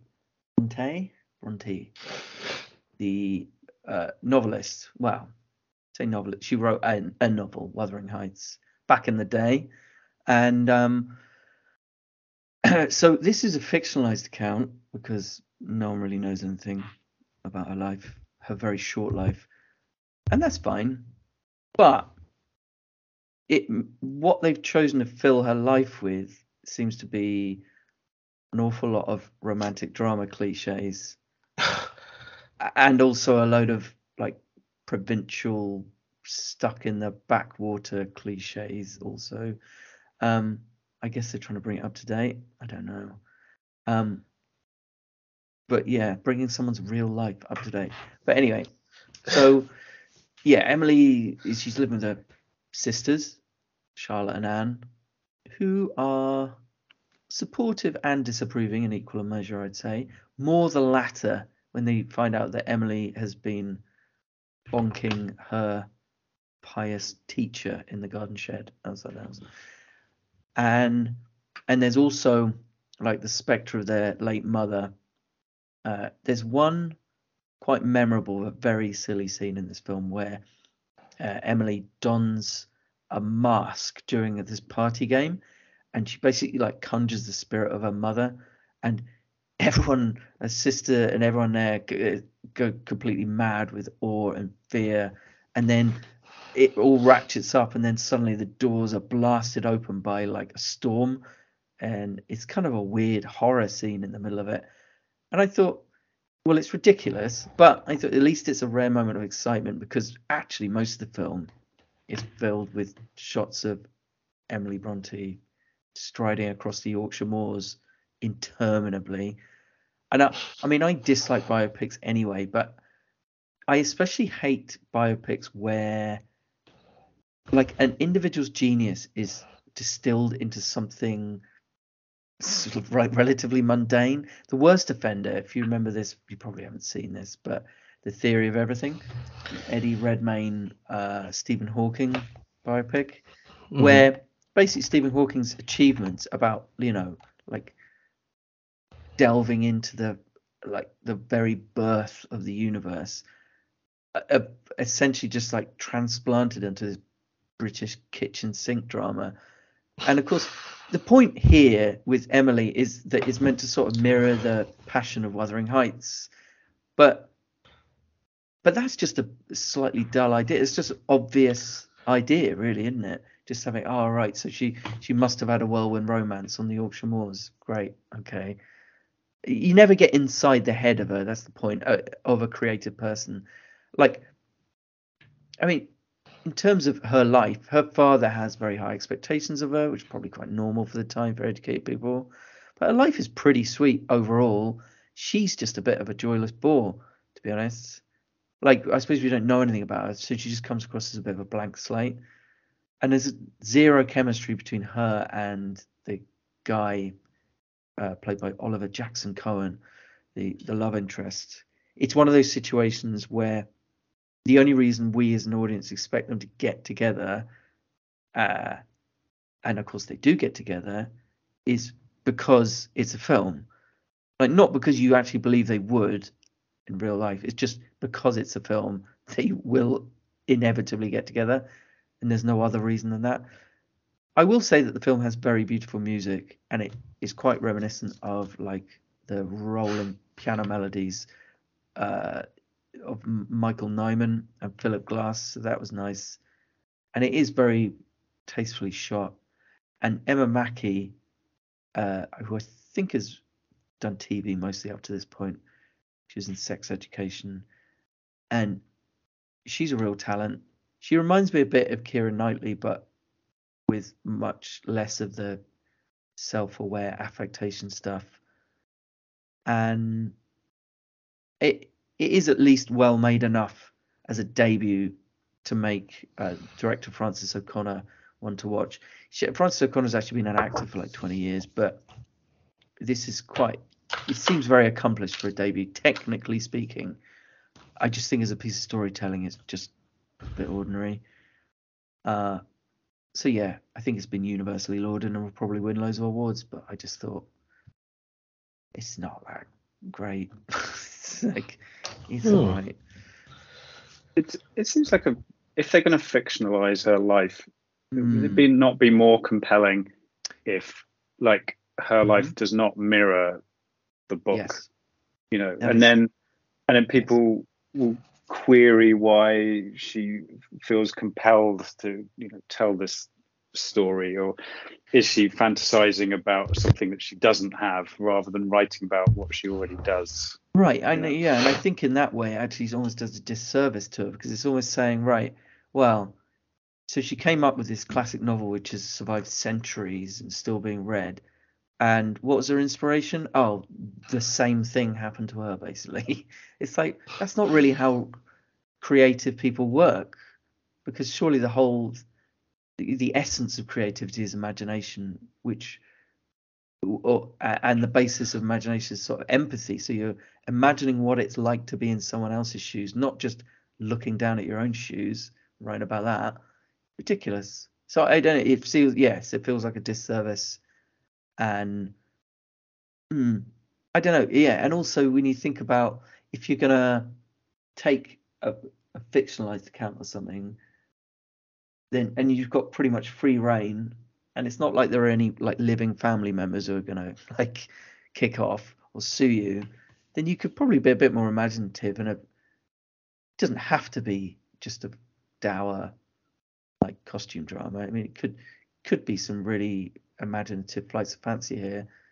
But yeah, none of that. It's just a pretty straight biopic with lots of cliches. Disappointing, but technically very well made. I'm not going to watch that, Rupert. You're never going to watch that film. I'm not going well over 2 hours. I'm not even going to fool myself into that one. I think I'll just check out the soundtrack though. That sounds good. That is nice. Very nice. I've got a few I'm happy to push back to next week. I've got one more I do want to talk about. So, Laszlo, have you got one you want to bring to the fore and tell everyone about? Well, there's a couple that I've watched, but I haven't got a great deal to say about either of them. And I haven't 2 minute trashings. Let it love it. The return of the 2 minute trashing. Morbius deserves nothing more than 2 minutes and a trashing. Although my overriding feelings at the end of it was, well, it wasn't as bad as I thought it was going to be. You know, it wasn't as bad as an obvious comparable film, which was the sequel to Venom. Yes, exactly. Yes, it's not as bad as that, which was like amateurishly, bizarrely bad. So it's at least competently made. There's just a complete lack of story, and at the end, like Matt Smith, just he goes bad just because the film needs a bad guy, and it just doesn't make a lick of sense. He seemed having a good time, but it's just sort of shallow, hollow, flashy nonsense. Like when he flies around, which he does a lot, he basically turns into a kind of a cloudy dust. And so he's practically invincible. Yeah. So this is seeing a cloudy thing swoop past someone and then suddenly they're dead. You know, just like it's just boring. That sounds a bit like CGI from 2005 or something. Yeah. And it feels kind of neutered as well. Like, 'cause obviously he's got to hit a friendly rating. But I wasn't bored. It was just completely forgettable. Okay. So it's on Now TV if you can be asked. I will watch it, I think, because I'm just intrigued as to how it is. Because Morbius, as far as like my full knowledge of the character of Morbius, is that it was a vampire who didn't drink blood because it was an animated show. It was the Spider-Man animated show from '92, and he kept on saying "need more plasma," and that's all he kept saying. So like it's okay to like suck the plasma out of someone, but not the blood, because the kids will like, oh, mummy, what's plasma? Suck the bone marrow out of people's legs. Yeah, he does. Yeah, he creates his own synthetic blood so he doesn't have to kill people. You know, it's like one of those things. There is a scene near the beginning where he turns into Morbius, like the vampire for the first time, and he's on a boat full of like generic hired like thugs with guns, and it's so strange because he basically sets up. He says, I'm going to do this experiment, but I have to do it in international waters or whatever. So he ends up doing it on this giant boat full of armed like mercenaries who are seemingly with him, but then like just basically so he can then kill them all and you don't feel bad. There's literally a bit where one of them sort of says something mean to his girlfriend, just so then you're like, okay, well, you can kill him. That's fine. That's not murder. That's screenwriting. That's really, good screenwriting. Yeah. They're like, how can we get some people that he can kill and the audience won't judge him for it?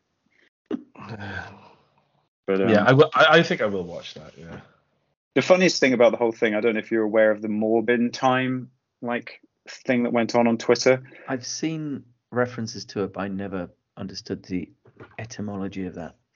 Yeah, so it was such a bomb when it was released that it became a bit of a joke, really. And then on Twitter, it started trending this phrase "Morbin time," and what's his name, the actor in it, Jared Leto. Jared Leto posted like a front cover of a script that said Morbius 2, it's Morbin time on his own thing, and this started trending and the studio then got this idea in their head that, oh, it's suddenly found its audience.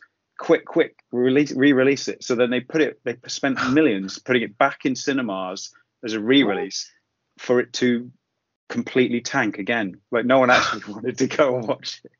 Surely so they threw more money down. It was so obviously people being ironic. I think people clicking like on a Twitter post doesn't mean they're going to go and watch a full film on something. Yeah. I think the lesson from this is no one should ever listen to anything that happens on Twitter at any scale. Yeah, especially now. In March 2022, Leto also expressed interest in a future film featuring Morbius appearing alongside Venom. Wow. Oh yeah, I think it has a tag scene thing at the end where they. Oh yes, Michael Keaton turns up in it at the end. Oh, well, that's a reason to watch it. It's no relation to it whatsoever, and he like then goes to a desert, and I'm spoiling all this stuff, but it doesn't matter. And he meets Morbius in the desert. And goes, I think we need to team up. And you're like, Michael Keaton don't even know each other. Is he playing his character from Spider-Man then? Spider-Man, yeah. Right. Okay. He like gets teleported in there, which obviously ties in with the multiverse of madness or something. Mm-hmm. And then he just wants to team up with Morbius, even though he doesn't know who he is or anything. Hang on though, because Spider-Man and Morbius are Marvel, and Batman is DC. This is so more. No, but he's not playing Batman. Sorry, he's playing Birdman. His Marvel character. Hawk man. Man. The Vulture. The Vulture, yes. Right, I was really confused then because I was excited as okay. No. Right. No. Yeah, he was good in that Spider-Man film. I liked him. Yeah. Okay, well, I might watch that. And what was the other 2-minute you had? Sorry, Laszlo. Oh, Wakanda Forever. That's a 2-minute. Yeah, I think the film lasts more than 2 minutes. It's bloody right. Yeah, I was just kind of. It's really, I mean, not surprisingly dour, but it goes on forever. Like it's a clever title in a way. It's just kind of bored for most of it. It has some effective and touching scenes where it references what happened to Chadwick Boseman, but on the whole, it feels like a weird, empty vessel. And then they sort of bump off other characters, and you're like, Jesus, how many more people do you want to kill? Like, it's just, it gets quite depressing. Is it going to be up for Best Picture? No, it is not. No. But I'm maybe on the edge of a bit of Marvel fatigue as well. Just the last few have been so underwhelming, and this one, sadly, is just another one, a bit of a dud. Yeah, this is probably one I'm not going to watch. As harsh as it is with Chadwick Boseman, I've never even seen the original Black Panther, but I hit my Marvel fatigue a while ago, and I'll dip in for random films, but the sequel to a film I haven't seen isn't top of that list.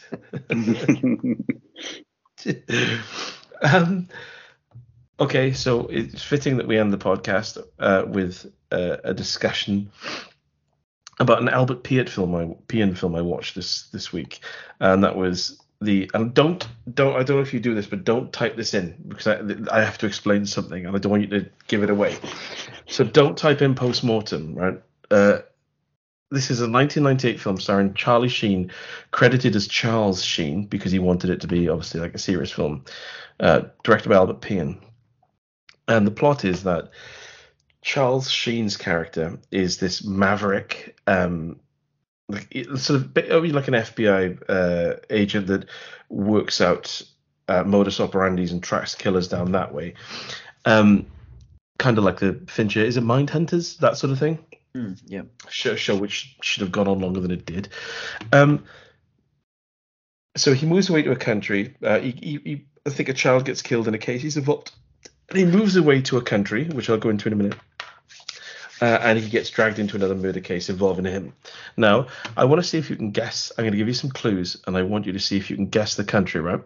So I've told you the basic plot. So the film opens, and the camera pans across a load of cans of Caffrey Stout because he's an alcoholic. So loads of Caffrey Stout. He is smoking Irish cigarettes. It cuts to him going to a bar where a barman is pouring a pint of Guinness and is talking to Charles Sheen with an Irish accent, and the main female cop is talking in a butchered Irish-American accent. So where do you think this film is set? Estonia? No, it's got to be Ireland, isn't it? No, the film is very clearly, and they mention it multiple times, set in Scotland.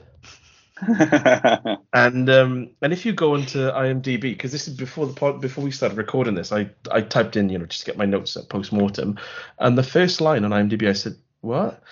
It's the opening line on IMDb for Postmortem is the only thing. His name is James McGregor. The only thing James wants is to remain away from Scotland. But that's not true, is it? Because he specifically moves to Scotland before the start of the film to get away from America, where he's got all this history. So it's just says the wrong thing. It's a wonderfully bizarre film, classic Pian, bless him. The filters, I think I sent some screenshots to you both. Whenever they're indoors, it's like a morgue setting. It's either an incredibly rich blue, so it just looks like they're underwater, or it's this horrible pissy gold color. It just makes it look like it's the early 2000s and they're on the set of Fear.com.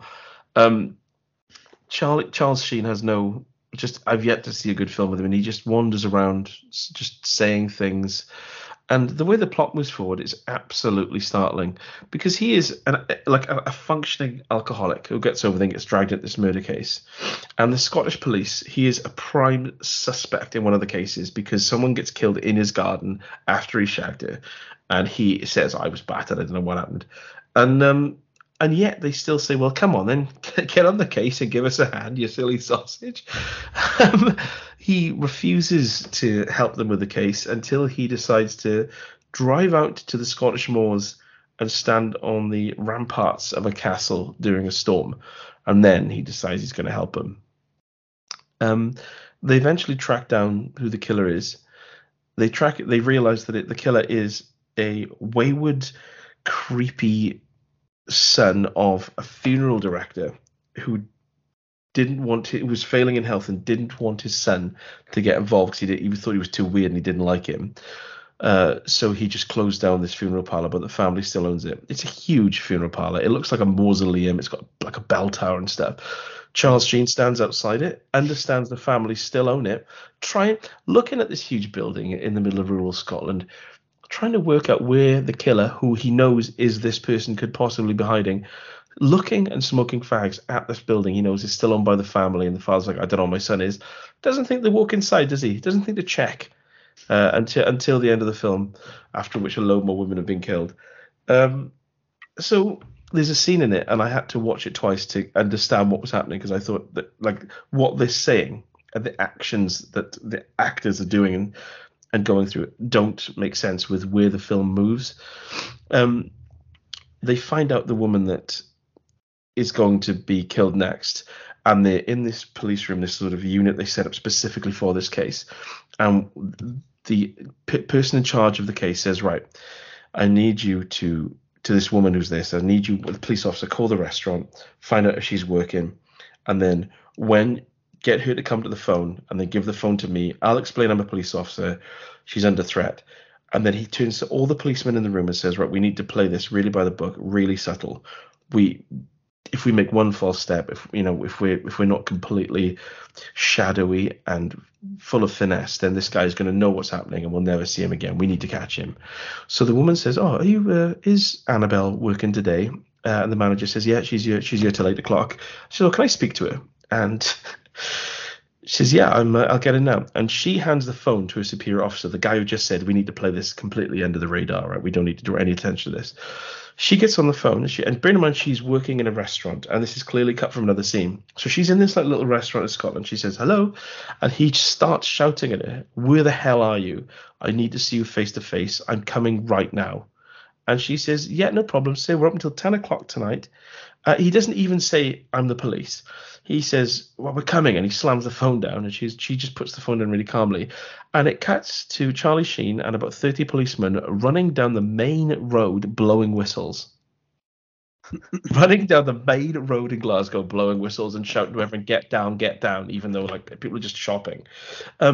So they've run into this where this restaurant is, and she's finished early, and she's gone for a walk to meet a friend at a car. So Charlie Sheen goes outside, and he's like, "Oh, the guy's gonna, he's obviously the friend. He's gonna kill her. We need to find him." And he says, "Right, all of you go over there. I'll go over here." Makes total sense, right? So 30 policemen run off in another direction, and he runs around the corner, where we see this woman is kind of her friend that she's supposed to meet, which we think is the killer, steps out. We never see his face. He's kind of ensconced in shadow. He's wearing vinyl gloves, and he grabs her by the arm, and he's dragging her against her will into a car park. And she's kind of looking really worried and trying to pull on with him, and he's holding it and yanking it and dragging it forwards. And as they get to this car park, Charlie Sheen bursts out and tackles him, and he stands up, and this woman says, "Oh, it's just my friend that I've known for years. I meet up with him every week for a coffee." And then he's like, "Oh, what's going on?" And I thought, no, because we've just seen him treat you really, really roughly, and you are really frightened, and now it's like you're just backtracking. And it's just a bloke. It's just a really badly acted scene. And then he's not even the killer in the end. It's not even the killer. It's just like so badly made. It's just like this fictional tension. So all the police then turn up, and the woman's like upset, and then Charlie Sheen explains, right, there's the guy after you. He's gonna try to kill you, so we have to look after you. So the man in charge of the case suddenly takes the woman who's really upset, and he leads her off to a quiet corner of the car park. And I thought, oh, it's gonna turn out he's involved. No, it's just so badly written that he just has to walk off into the corner of this dark car park away from everyone, and then he just gets jumped and killed, and she gets taken off to sort of set up the end of the film, with Charlie Sheen finally realizes, or maybe actually he's in the family mausoleum that's supposed to be empty, that I didn't look in. And it's just then the end of the film is just Charlie Sheen standing on a cliff top. It was bollocks. It was total bollocks. But it's so willing in so many scenes to just try and cheat the viewer into thinking there's any kind of sense of threat by just actively cheating and just showing scenes that don't make sense in terms of the narrative structure of the film. It's definitely worth a goofy if you like bad thrillers. And that's Post-Mortem, and it's on Prime. Bobs. Yeah, I'm not sure whether there's going to be an Albert Pyun retrospective Revival on my part. No, I will continue to watch a couple of his films as and when they pop up, because I was intrigued with this because it's set in modern times. I mean, last week I watched The Sword and Sorceress, but this Sword and the Sorceress, sorry, but this was just, he was ill. I thought I'll watch one of his movies, and this is set in modern time, and it's still baffling. It just Yeah, this one is more is entertaining, but well, So it's at least entertaining rather than just utterly boring, because that was the problem with the Nemesis sequels. yeah, no, there's obviously money in this, and there's actors in it and Yeah. stuff. It's just bizarre that like there's obviously no research. Why are they obviously just mixed up Scotland with Ireland? The woman who can't do an Irish accent is an Irish. She's like an Estonian actress who moved to America, who's putting on an Irish accent when she's supposed to be Scottish. It's like, and there's just lots of moments like that, and just scenes where apparently the film was shot in 11 days, and Charlie Sheen did all of his scenes in 6 days, and yet it's still not like an hour and 45. So Isn't there a film with what's it called? It's got Amy Adams in it, I think, and it's like a rom-com thing, and it's an American production, but in it they go on a road trip where they drive from Ireland to London or Oh, something. yeah. It's like I know that one. completely ignoring the actual geography of the fact there's sea in between these places. Yeah. Well, in American Werewolf in London, they start off on the Yorkshire moors and end up in London, don't they, in a hospital? it gets taken to hospital. Imagine you got stabbed in Yorkshire, and they said, "Right, we're going to take you to London." You're like, "I'm dead. I'm going to be dead by the time we get there." I'm going to bleed to death in a Special 3-hour journey. Wolf attack units that they have in London only. And the last thing I want to say is, if you were going to watch Okay. an Albert P. film, sorry, because I'm not that familiar with his work, which would you say to watch? I would say Dollman, Dollman. I'd say because I Cyborg. just think it's just a dumb action movie. I mean, it's cheap as hell and it's bad, but it's got some amusing, like, shrinking scenes in it and stuff. So that's cool. Okay, I might watch that then. Captain America is almost worth it just for like sheer what the hell just happened value. And it has got Ronnie Cox and Ned Beatty in it. And Ronnie Cox does at one point, he gets locked in a prison and then boots the door open with his foot. So that's got to be worth it. With his unshoed foot. It's amazing. Yeah, there are a few keepers, absolute keepers. I'm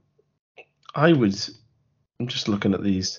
There's a few I've seen like back in the day, like Mean Guns, Crazy Six and stuff. But I would say Cyborg with Jean-Claude Van Damme in. Mm. That's the one that I watched the most when I was a kid. But yeah, I am now trying to branch out. Is that the one that used the sets from Masters of the Masters of the Universe, yeah. Yeah, the failed Masters of the Universe sequel. They just said, "Oh, make a film, Albert. Love, go on off your trot," and he did. He did. So yeah, and the other thing is just I watched a Chuck Norris film called Breaker Breaker, and it just tickled me because there's a scene in that film where he's walking up some steps and someone's coming down, and he punches them in the balls so hard that they black out, and he puts them in a bin. He just hits him, and the guy just collapses over his shoulder, like as if he's died. It's quite realistic, probably. Yeah, it would be realistic what would be realistic, Laszlo, is if he punched him in the nuts and the guy sank to his knees and went, hang on, I'm going to see if it goes into my stomach. And then went and he goes, yeah, I feel sick now, actually. And then Chuck pats him on the shoulder and carries on. Chuck, he cannot act in that film, but he's still better than his son, Mike Norris. So, Laszlo, it is the end of the show. We've got a few here that I want to talk about next time. But thank you for joining us. And have you decided on an Arkansas? Oh, shit. That has slipped my mind. Well, all you got to do is think about actors in a film we've mentioned today. Yeah. Trying to make them from different generations is always good laugh. Yeah. Yeah. Okay. And one male and one female? Well, you can do what you want. I used to do that. But yeah, it's just whatever you fancy, really. Okay. Okay, let's go with Matt Smith because he was one of the only entertaining things about Morbius. Okay. Let's think. Kim Basinger. Oh. Batman. Okay. Nice. Like Smith it. to Kim Basinger. And that's it. Excellent. So yeah, we'll any questions or any if you want to talk about any the Kino Kingdom bingo, the Kino Kingo, anything, the Arkansas answers all to the men who talk at outlook.com. And thank you for joining us, Laszlo. Are Thank we you for going having me. have we got? I mean, we haven't gone through many because a lot of it was taken up by Batman chat. But what are the films of the week? I mean, it can be a Batman film in all fairness. Well, I did watch Mask of the Phantasm quite recently, so I will say Mask of the Phantasm. I'll choose Postmortem just because of Albert Pian, and it probably is. It was entertaining. It was not boring. Oh God. Well, I'm just going to go with X then, Yeah. because the other two Nice. were rubbish. Well, it was excellent, wasn't it? Yes. Fantastic. So yeah, Okay. yeah, love to all, and Love to you both. I'll see you next week. All my love. Farewell. Farewell. Bye bye.